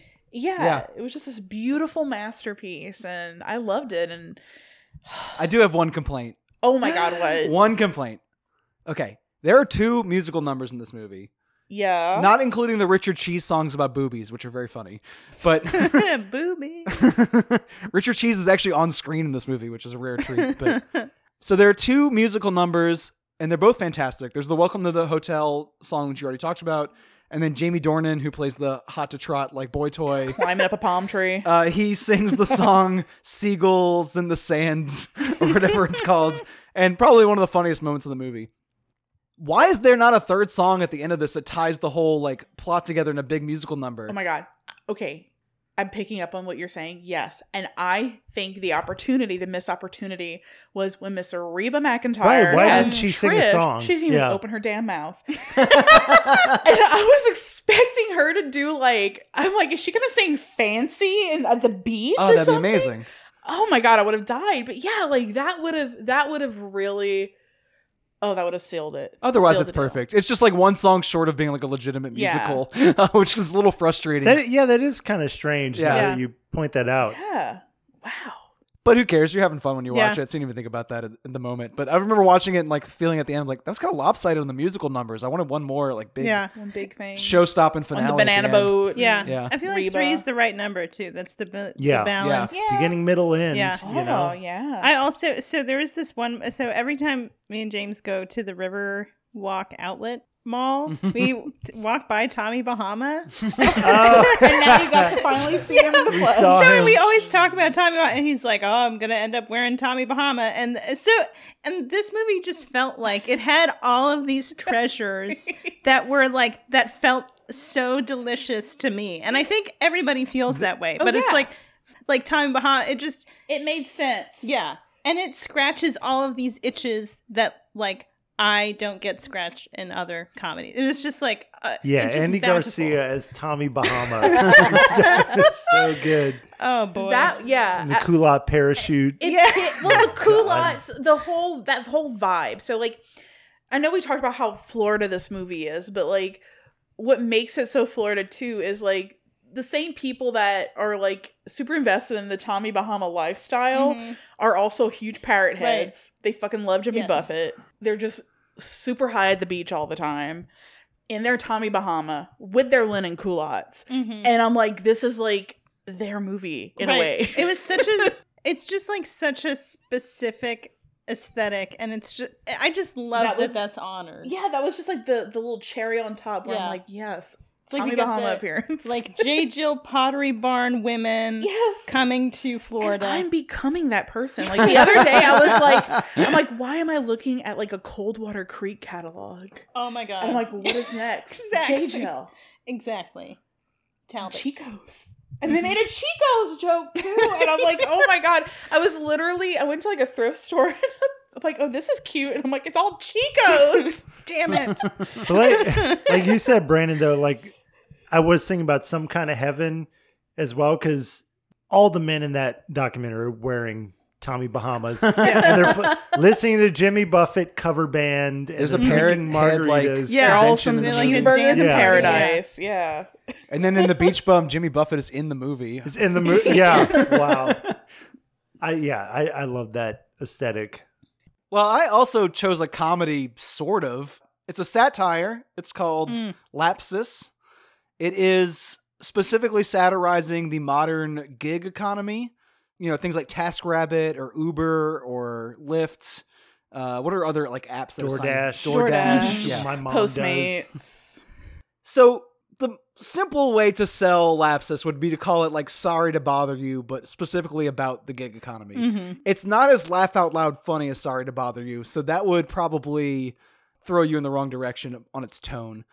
in the movie, there's a very like old-fashioned working-class guy, a real knuckle-dragger, whose real name is Dean Imperial. That's his IMDb name. Oh, Fantastic wow. performer name. Mr. Imperial. He is kind of a terrible protagonist. And at first you're like, what is this movie doing with this like absolute dud of a character?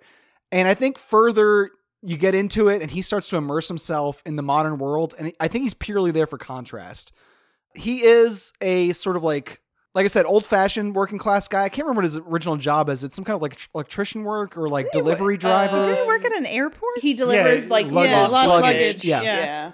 And he decides to abandon that job for something more lucrative, which is this new app called Cabler, which hires you to run internet cables in the woods for this new quantum internet, quote unquote.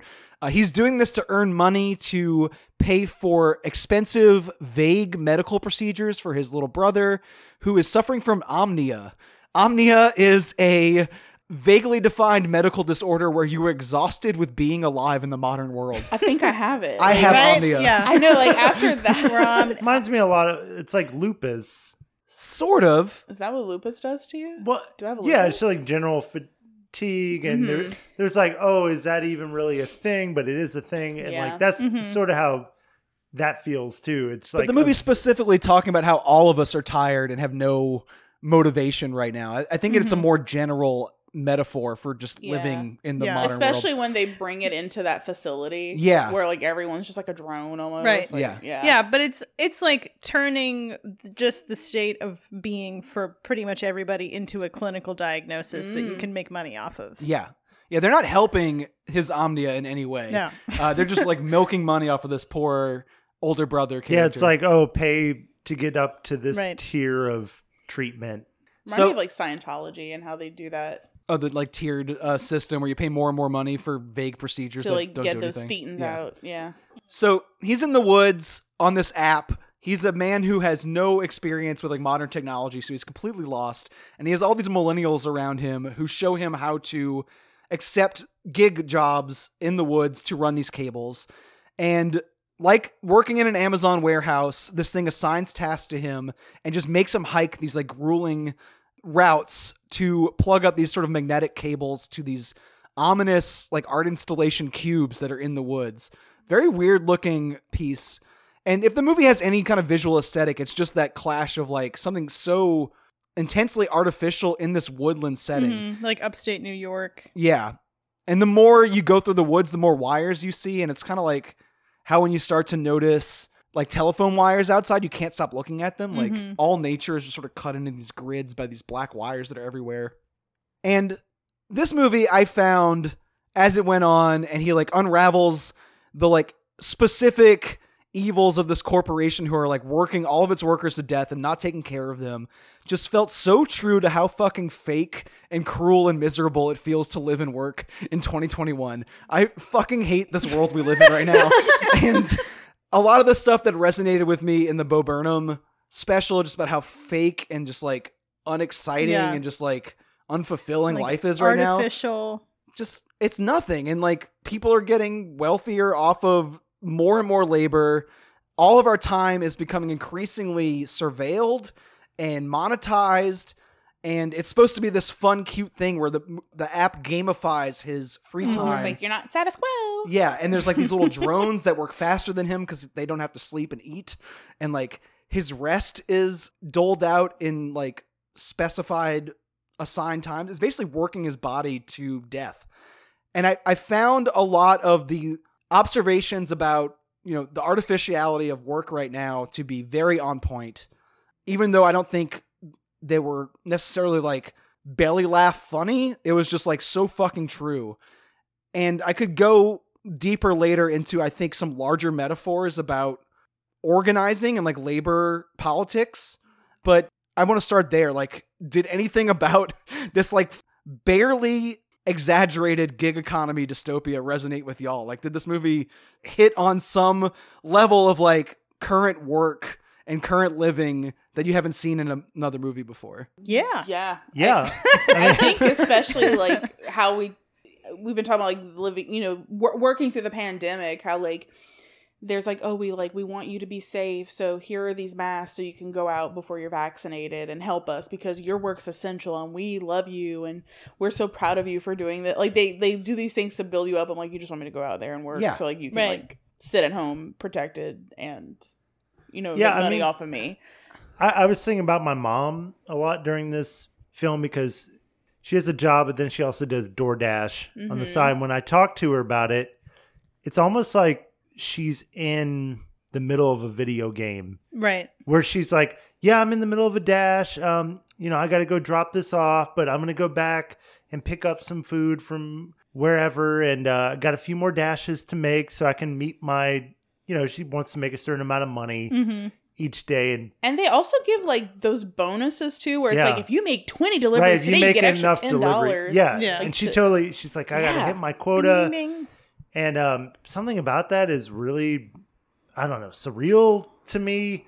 But another aspect of it that I think this movie does touch on is like, it's kind of fun. Video games are fun. It's like Pokemon Go, but for wages. Yeah. Yeah. It's like you have a task. It's like, but you're totally alienated from what you're actually doing. Right. Like with DoorDash, it's like, I'm picking up food from somewhere. I don't know what the food actually is. Like, it's whatever the app tells me, and I'm bringing it from point A to point B, and here's my task. Can I get it there in under 15 minutes so I can get a good tip? And it's like, you're not actually in tune with what you're really doing. It's just like it's like a game. It's like a fun little game on an app that you play and you get money. I used to do Uber Eats for a little while to like make money. And I remember the first few nights I was like, oh, this is cool. Yeah. Like, the thrill of like, what's the next thing going to be? And like the potential of like, will they tip well? Will they not? And then I just like, it got so crazy to where it's like, it was midnight and I'm like at the Canal Street McDonald's waiting for like a cheese, like, like a Big Mac meal. And then they're not doing it fast enough. So the app's like, like, your person's waiting for you. Like, is the food not ready? Tell us that it's not ready. And I'm like, okay. It just felt like I could see how it could drive somebody to really put themselves at risk, like speeding and like, I have to make this, or like they're going to tip me in a shitty way if I'm not there in time. Yeah. And, and I feel like, that's kind of the equivalent of the little robots that are going to beat you, and people are like, okay, well, I'm going to trip this fucking robot. I'm going to There's like a war on the robots and the drones. Like, curious if there's like some kind of algorithm that's like, hey, if you're like slow, that we're going to give you the shittier run options. And like, I don't know if it does that, but I would think that might happen. Yeah. I mean, as far as the alienation of labor, like, that to me was a big takeaway in the gig economy and also the service economy. Yeah. You think about back in the day, if you used to work on like an assembly line, which you're still alienated from the labor to a degree, but like you're physically putting like a window pane on a car, or like you have this one task and you do it. Like, at least you know what you are contributing to. But in the world of lapsus and in the modern gig economy, you don't really know. You're kind of helping this vague tech company create profits by getting things from point A to point B, but you don't really have any vested interest in it. And that is, I don't know, dehumanizing. Yeah, right. It's like, my job is to bring this cable from this block to this block. I have no idea what this cable is going to do. What is quantum computing? I don't know. Like, and that really reminded me of like an Amazon warehouse. Like, you have 15 seconds to get this object and put that in here. And you have no idea who it's going to go to. You don't know why this person is ordering it. Like, you're just totally separated from the context of the work you're doing. And you're also separated from your workers. And I mean, that was a big point in this film too. Like, the routes don't tend to align for a very long time. They don't want you organizing. Right, exactly. Yeah. And it's the same with Amazon warehouses. Yeah. So like, they keep you focused on this very simple menial task. They have these obstacles that force you to be more and more productive and keep you focused on like the most important thing for me is to get to the next block as fast as possible, not like, hey, how do I find a way to make my circumstances better? Like it kind of like tricks you into thinking that that's not even possible. Like these are the rules of the world you're working in, and nothing goes beyond that. And that is like an extreme illustration of like Marxist politics too. Yeah. Which, like, it is so like basic, like alienating the workers from like what they are producing, and thus like the profits being made off of that. Like they're making, $100 to $2,000 per run. They don't know how much that translates to the company profiting off of their labor, Mm-hmm. And then there's all these like satellite tinier businesses orbiting around that major business that's like leaking their wages out of them as they're working. So like you're actually making less in real time. And that's the stuff that like, the more I thought about this movie, the more I was impressed with it. Like there are just so many tiny details that stand out about like just independent contractor work and like how everything is set up right now. And the more I think about each piece, the more intentional and like well thought out it feels. And at first I'm watching this like protagonist who I have no connection with whatsoever, and he feels like he's from a different time. And it's like, why is this your POV character? And then the more that it's contrasted with this new world, the more absurd the new modes of labor feel. And I actually did identify with this guy being like, what is this bullshit? I don't even know what I'm doing for money anymore. Yeah. Right. And it feels so entrepreneurial, and that's how these other apps feel too. Like I remember I signed up for like a dog walking app. Oh yeah. I was going to be a sibling-in-law did that wagger. too, yeah. Yeah. And then it was like, oh, but there are like 5 top waggers in any area. And it's like hard for people to get walks, which is so like, it's just so weird. And what it does too is like people like, I don't know, my aunt has been like, she pet sits for a living, has been doing it since like the 90s. And that's like the only reason she still has work. And then I'm like, oh, that'd be really cool for me to do as like a side gig. And then people are like, yeah, like we're going to use WAG instead because it's like cheaper. Plus they're like, I guess they're like insured to an extent, or something happens to their house. Like they feel more protected than just like having some like neighbor take care of their dog. And I'm like, oh, like it's just like weird seeing all these like apps that are taking over the gig work world. Yeah. They say they're disrupting traditional modes of like commerce, but really they're just destroying them. Right. They're making like real work harder to get. And like, Yeah. regular like jobs, companies that are legally required to take care of you with like health insurance and like retirement and stuff like that. Right. All these companies are now free to just like, well, you're an entrepreneur, you're an independent contractor.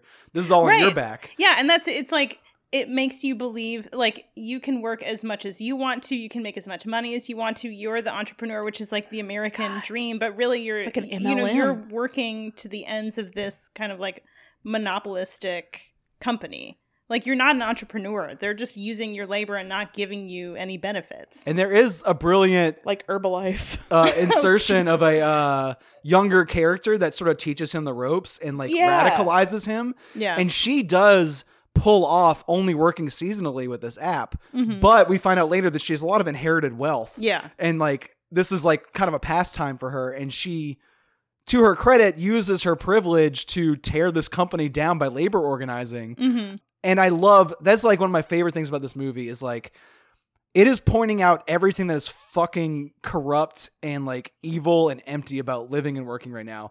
But it also offers this like sign of hope that like people can organize and like take these companies down in uniting this young, very online, privileged leftist millennial with this like sort of like older working class Gen Xer who like doesn't have many years left where his body will be able to do this kind of work. Yeah. And the two of them, they're very standoffish for obvious reasons, but by the end of the movie, they're like working in tandem, and there's this kind of like hopeful, there is a way out to this messaging to it. I like that too. And it kind of, a lot of times, like when I like do Uber or get DoorDash or something, it's like someone who's older that really doesn't know how to work the app and stuff, and they'll have like their son in the car with them or something. It's like, no, mom, like click this. Heartbreaking. You know what I mean? And it really reminded me of like that relationship that the main character has with that younger girl, and how like, everything's stupid. It's like, well, follow me. Like, why the fuck you want to follow me? It's stupid.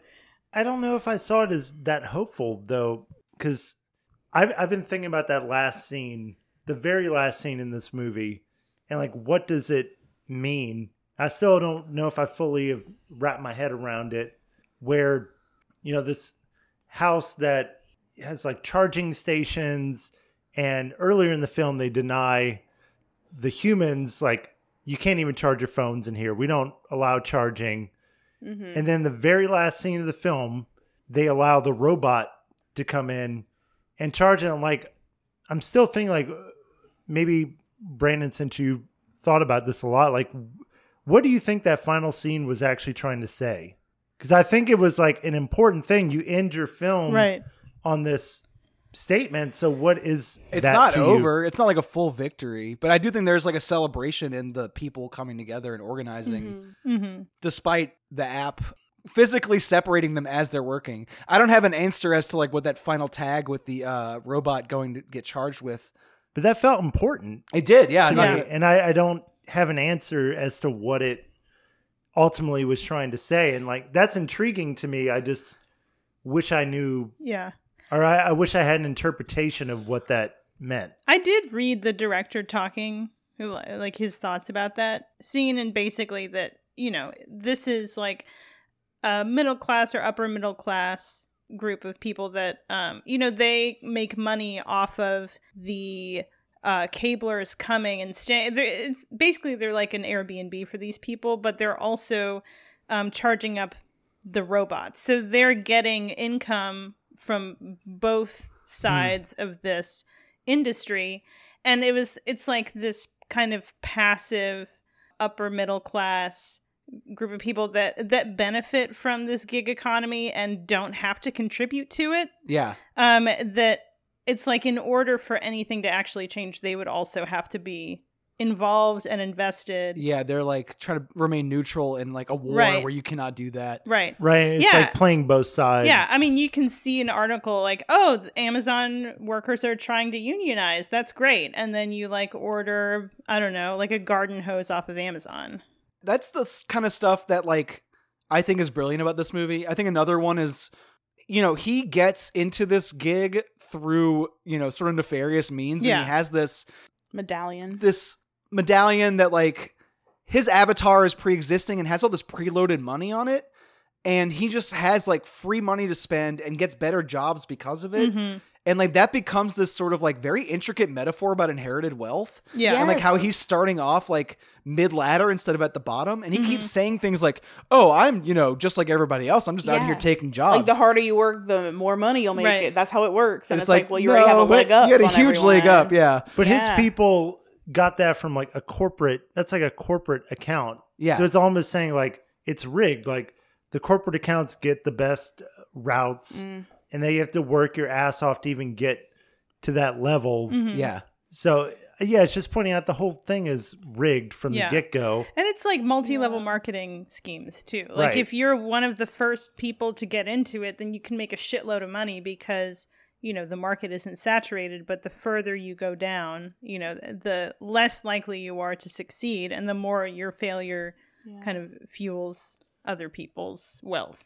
What was like his name? Wasn't it like the name was so great. Something Lapsus beef eater. Beef tech. Beef tech. Yeah, that was tech. it. Yeah, even everyone's personae in the like the Lapsus realm is all fake as fuck. Everyone has these online avatars with these fake handles, and all their connections are these like artificial, like follow me on this social media thing. It reminded me a lot of what are those like money apps that people use, like Venmo and Cash App. and those have like a social media component, which I always find very bizarre. You could be like, ooh, someone paid someone for this. I'm gonna like it. Like, why is he paying his boyfriend for pizza? That's fucking weird. Yeah. Like that kind of thing. But then I get pulled into it. I'm like, why is she buying that? I'm like, ooh, and I'm like, oh my god, if only we could see how much they're spending. And I'm like, oh my god, I'm so nosy. Like I hate it. Corporations are also abstracting like our social connections, even, and I don't know. And it's like Cash App too is like they have these boosts that you can add to your Cash App card if you get a card on it,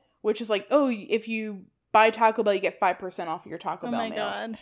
So I got the Cash App card because like my neighbor, she pays me for like half my internet because we split our internet bill and she pays through Cash App. So I'm like, let me just get this card to have this money on.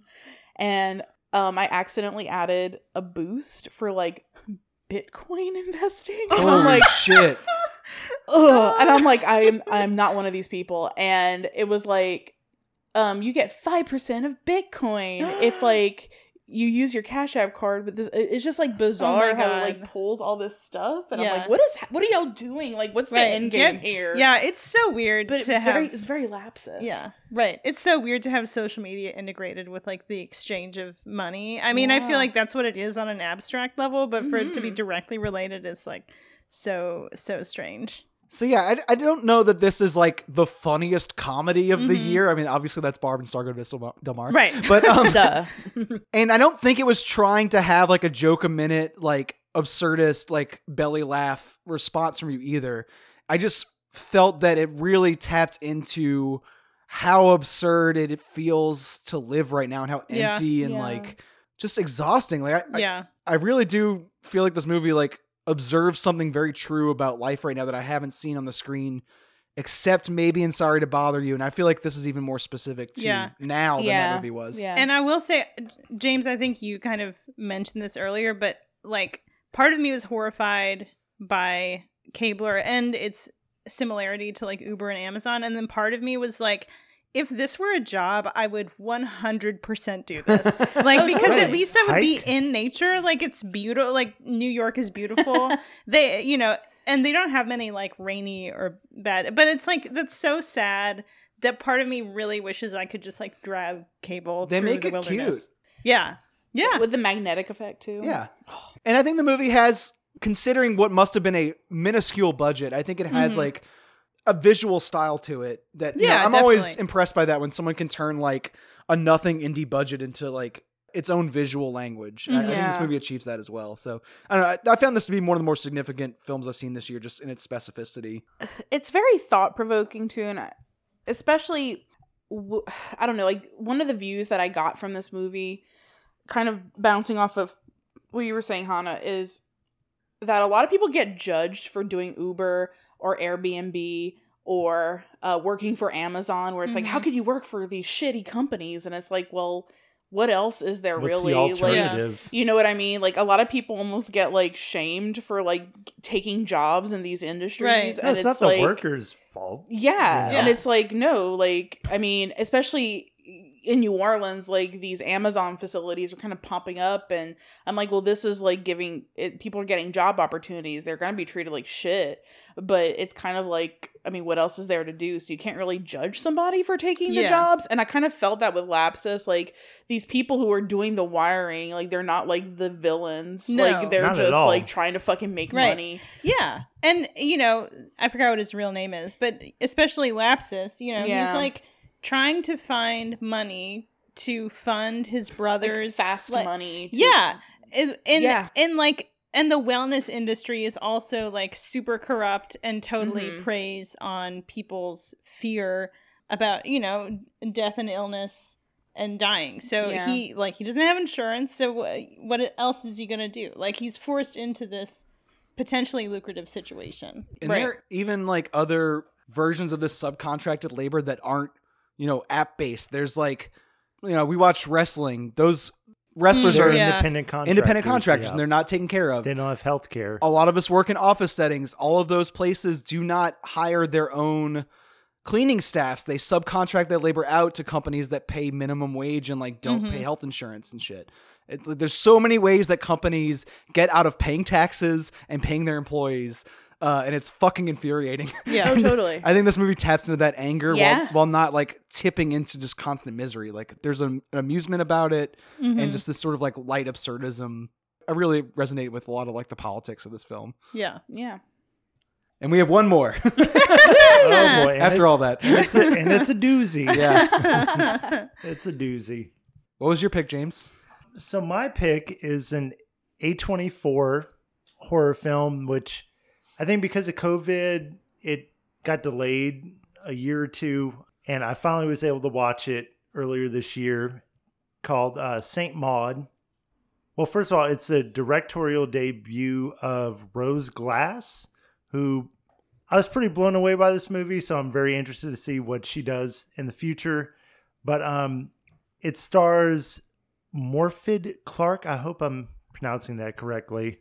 as the titular character, who is this nurse who is now doing private practice because she had a really bad incident with a patient where they don't really go into specific detail. You just know something bad happened. And now she is taking care of this dying ex-dancer. She's dying of cancer. But Maud starts to hear like the voice of God, and she is taking care of this ex-dancer who basically is at the end of her life and just wants to have fun. She has this like love affair with a woman she met online, and she likes to get drunk and just have sex, and she's trying to enjoy her time. And Maud takes it upon herself to essentially save this woman's soul. But the movie kind of shifts gears about halfway through. You think it's going to be kind of a love triangle with Maud and this woman's lover. And Maud essentially gets excommunicated and she's on her own. And the story shifts to really just focusing on her character and her own loneliness. Mm-hmm. And again, she's like kind of this new religious convert to Catholicism. And she starts talking to God. She has these orgasmic experiences with God and is sort of going off the deep end into religious fanaticism. And so the film is her kind of psychological journey into this like religious zealot like abyss. I was blown away by this movie. It's definitely in that A24 horror realm. I think it stands out from, the obvious Midsummer, The Witch, even Hereditary. Like it has things in common with those films, but it's uniquely its own picture. And this is probably the best movie that I've seen this year. And it has definitely the best final 10 to 15 minutes of any film I've seen this year.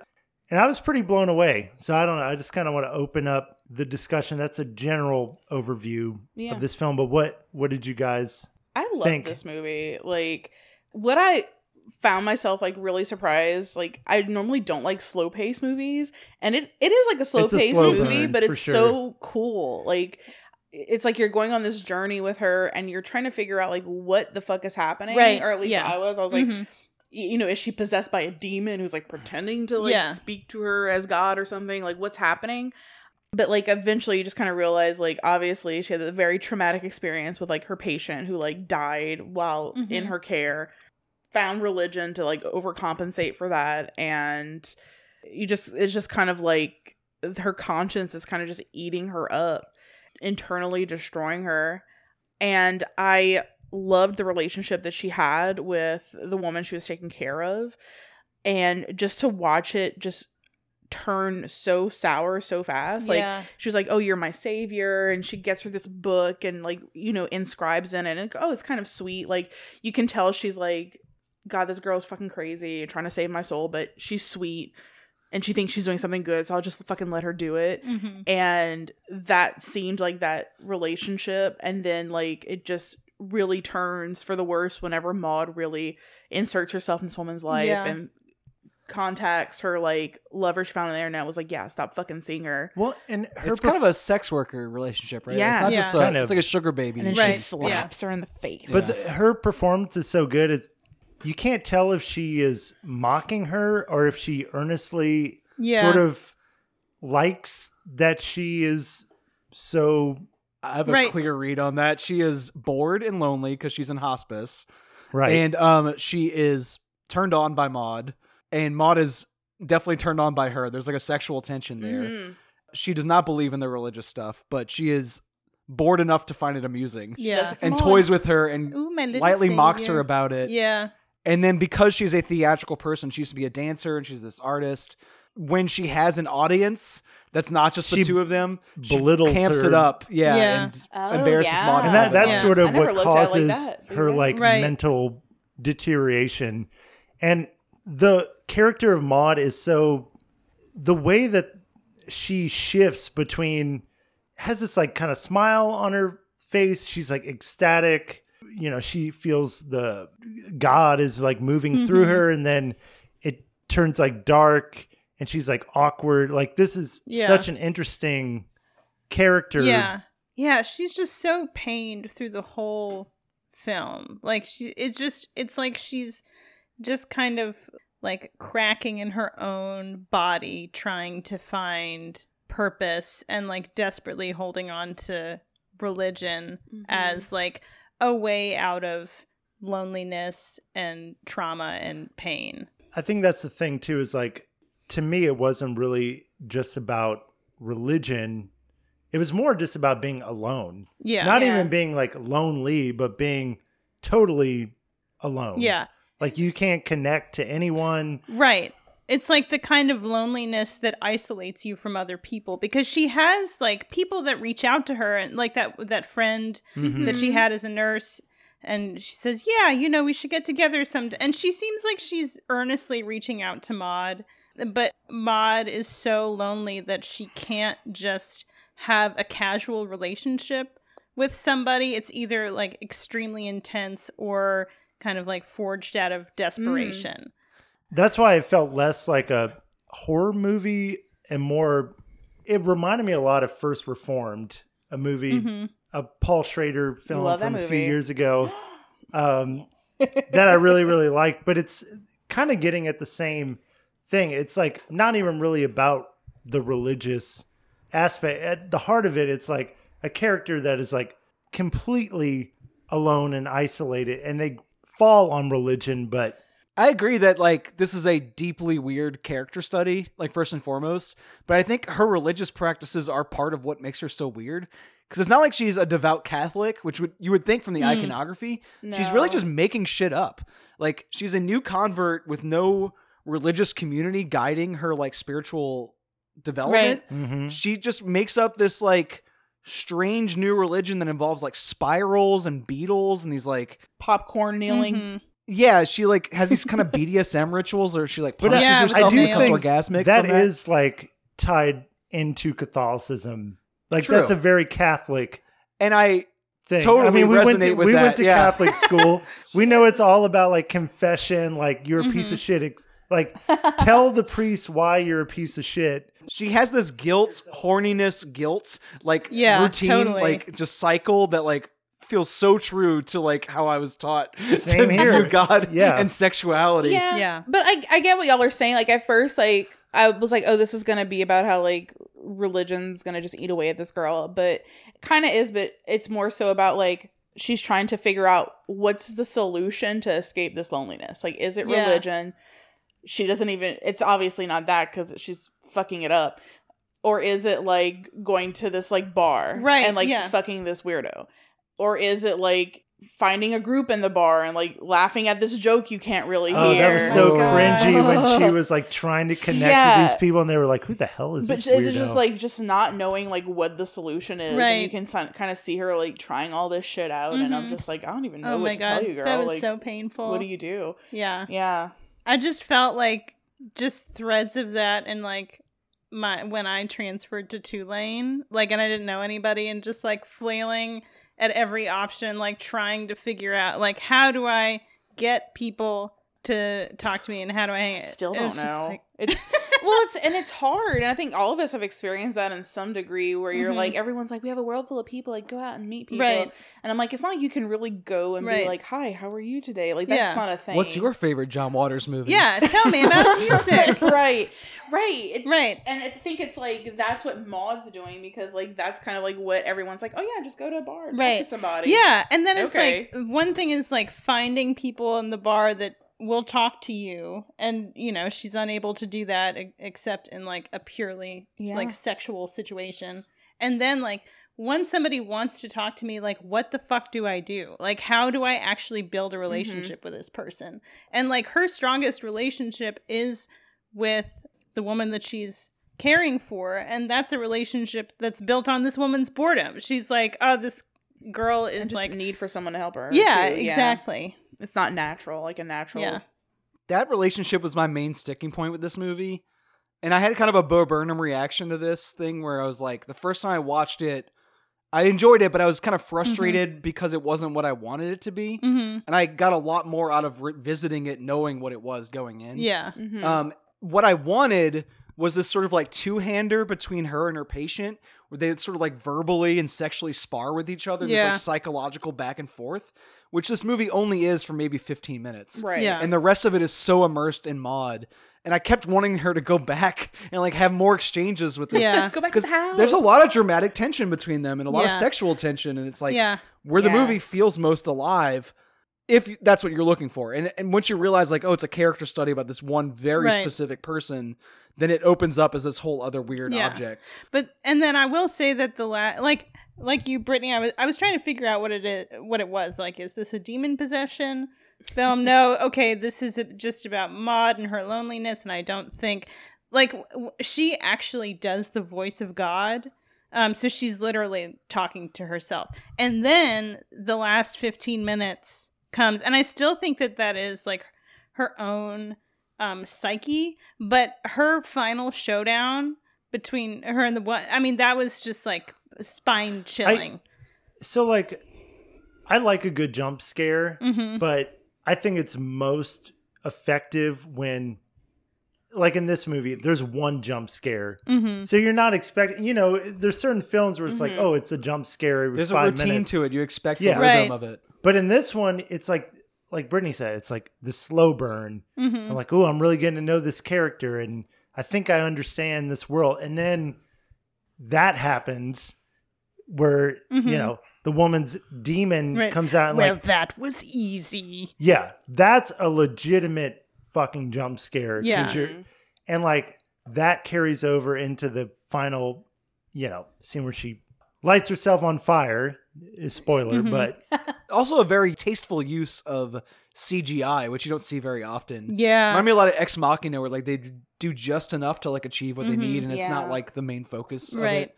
yeah, I mean, it was smart in that it had a low budget and it used the money just perfectly because the film looks really cool. Like it's got a lot of greens and just the cinematography is great. And when it does use special effects, it uses them very effectively. Yeah. Yeah. Especially in those final 15 minutes.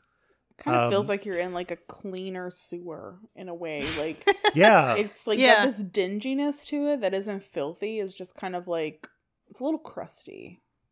Yeah. It's also worth noting the movie's under 90 minutes. We keep calling it like a slow burn. Yeah. It is, and I agree with that, but it's Yeah. also like pretty efficient. It's a slow burn Yeah. in a small fork. It doesn't waste your time. Yeah. Yeah. Yeah. I really liked this a lot, especially the second time. Mm-hmm. And I think that that's good. If we're going to talk about these 4 movies as being like the standouts of the year, like these are 4 movies where I have had a resonating, like lingering reaction to each of them, where it Yeah. kind of changed on second viewing. Well, I mean, if you think, I was thinking about this earlier, like each one of these films does feel like of its time in that, talk about Saint Maud, it's about isolation and how you can fall into out there. Your own weird little rut. Right. Your own Like little weird obsessive little- ideology. Yeah, obsessive ideology. And then obviously Inside is, we've already talked about Yeah. that. But I was somehow, even Barb and Star, like there's something about escapism Yeah. that we need too. Like just because shit is messed up, it's not like during like the Great Depression, they were just watching films about the Great Depression. You needed like musicals and you Those needed, big Busby Berkeley numbers with like the Right. giant sets and all the kicking. and that's legs. kind of what Barb and Star was for me. It was Yeah. like, you know what? I like movies that are focused on where we are right now, but I also want to just like laugh and have a good time and Yeah. escapism. And Barb and Star was so much of that. Yeah. We're just like, I'm in this world, forget about all the crazy stuff that's going on right now. Yeah. I want to be in shrimp heaven for Yeah. an hour and a half. I feel like we split it half and half. I feel like Saint Maud and Barb and Star feel out of time, like they're timeless. Mm-hmm. And Lapsus and Inside are very now, Yeah. sort of inescapably and explicitly. Mm-hmm. You can watch all of them right now. we recommend them. Yeah. Yes. It's a good bunch. Please. I think so. That was a good bunch of movies. Barb and Star is the only one that costs money to rent, but it is worth your money. Oh my God. It is so. Just talking about it again made gonna me buy want- it. Yeah. Yeah. Right? I just like, I need to see that movie again. Right. I know. I'm like, it's worth, I think it was like, like a $6 rental, but it's probably just worth like buying it because you're going to want to watch it multiple times. Yeah. So make a smart investment. Right. Lapsus is probably the most obscure platform. It's on Canopy, which if you have a library subscription should be free, depending on what your library pays They for. participate. Yeah. Yeah. Saint Maud is on Hulu now, which is great. Oh, cool. And Bo Burnham Inside is on Netflix. Yeah. This was a fruitful exercise for me. I am now confident that we have seen movies that came out this year. This is not something we've done before, but I felt like it had to be done this year. Yeah. No, it was a good choice. Yeah. Things have been so disorienting. Yeah. You need to like, what year is this and what movies happened? I know. I'm starting to seek new movies out and prep for ones that are coming up. Mm-hmm. And next time we talk, we'll probably go back to 2020 to circle back on to movies that we missed hell. last year. Right? Yeah. Dip our toes But there back work was is a never shit ton done. of good movies that came out in 2020. Yeah. Yeah. So yeah, I'm excited to talk about them again and explore some that I haven't seen. And next episode of this show, we will actually be returning to one of our collective favorite movies of last year, which is Bacurau, which is currently on Criterion Channel. Oh, really? Yeah, Boomer and Allie and I are going to talk about it next week. Nice. Yeah. Such a good movie. And it's a good one. In Swampflix's top 10, so you know it's good. It's certified. Yeah. It's a swampy fave. Ooh, do we have like a swamp stamp for movies? We should. That would be We great. have a canon, actually. I have a list of films that like we've rated 5 Oh, really? stars or given a movie of the month treatment. That's like the okay. list. Nice. I'll link the Swampflix canon in the show notes. Ooh, yeah. And actually, if you have any recommendations, if you're one of the 12 people listening to this, especially if you're Matt Farley, if you have any like best of the year so far recommendations, email us, especially if we haven't talked about it yet. I would love to read recommendations for movies on the show from other people. Yeah.